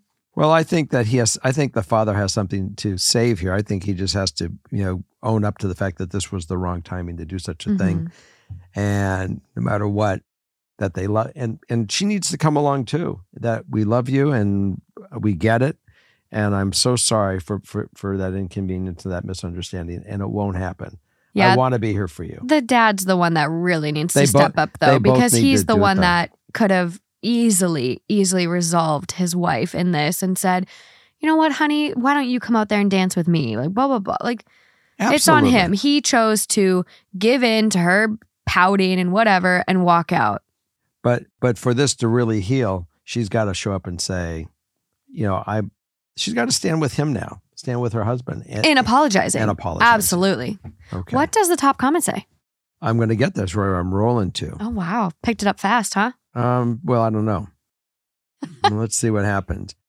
Oh, it's got a red box too. Where do you see this red box? Yeah. I get it. Yes, the asshole. Your wife has never been his mother, and he has every right to not have a mother-son dance with her. I strongly suspect this isn't the first time you've chosen your wife over your son, and is probably why he moved in with his aunt. Bingo. If you want any kind of a relationship with your son going forward, I very much recommend both of you and your wife's apologies for throwing a tantrum at his wedding. So again, we're back on track. And there are a lot of these little boxes now, these little things. Ooh. Let's see. We have, wait a minute. See, I'm just learning about this stuff, guys. Go down to the next one. Well, I'm kind of excited because I get to see what these are. You're talking about the awards. This is a gold award. That means it's very good. This is a Starry Award. This is a Bravo Award. Yeah, that comment got a lot. This is a Rocket Like Award. Why don't you read the next comment since it has a red box too, which means it's very Take My very Energy good. Award. All right. But I like reading all that stuff too. I mean, some of these people may never have done this. For Opie's son. Certified, what's this, proctologist. Guys, I've never been on this site before, so I'm finding these funny. You literally said to me, you're like, this is a gold mine. And I looked at you today and I go, yeah, this is why I have a show dedicated to reading these stories. It's a good website. For OP's son to have moved out after only a few months, I have a feeling the reason is because OP and his wife were trying to force him to accept the stepmom as his mom right from the start. And after all that happened, OP's sons invites them both to his wedding, and OP has the audacity to demand a mother-son dance. Then they leave when they don't get their way. Wow, there goes any chance of them mending their relationship. Well, I'm hoping they can mend their relationship, but they got a lot of work to do. They really do. Yeah. There's like a lot of weird stories lately. Certified proctologist. I mean, I'm obviously saying they think that OP's head is up his ass. That's the way I interpret that. Oh, that makes sense. But there's been a lot of stories like this on Reddit and TikTok. I've seen some crazy videos, but of people that either lose their partners or get remarried, and they want their new partner to so badly be accepted as mom. And the reality is, that's not their mom, potentially. Like, if the kid wants it, let the kid make that decision. Let that happen, as you love to say, organically.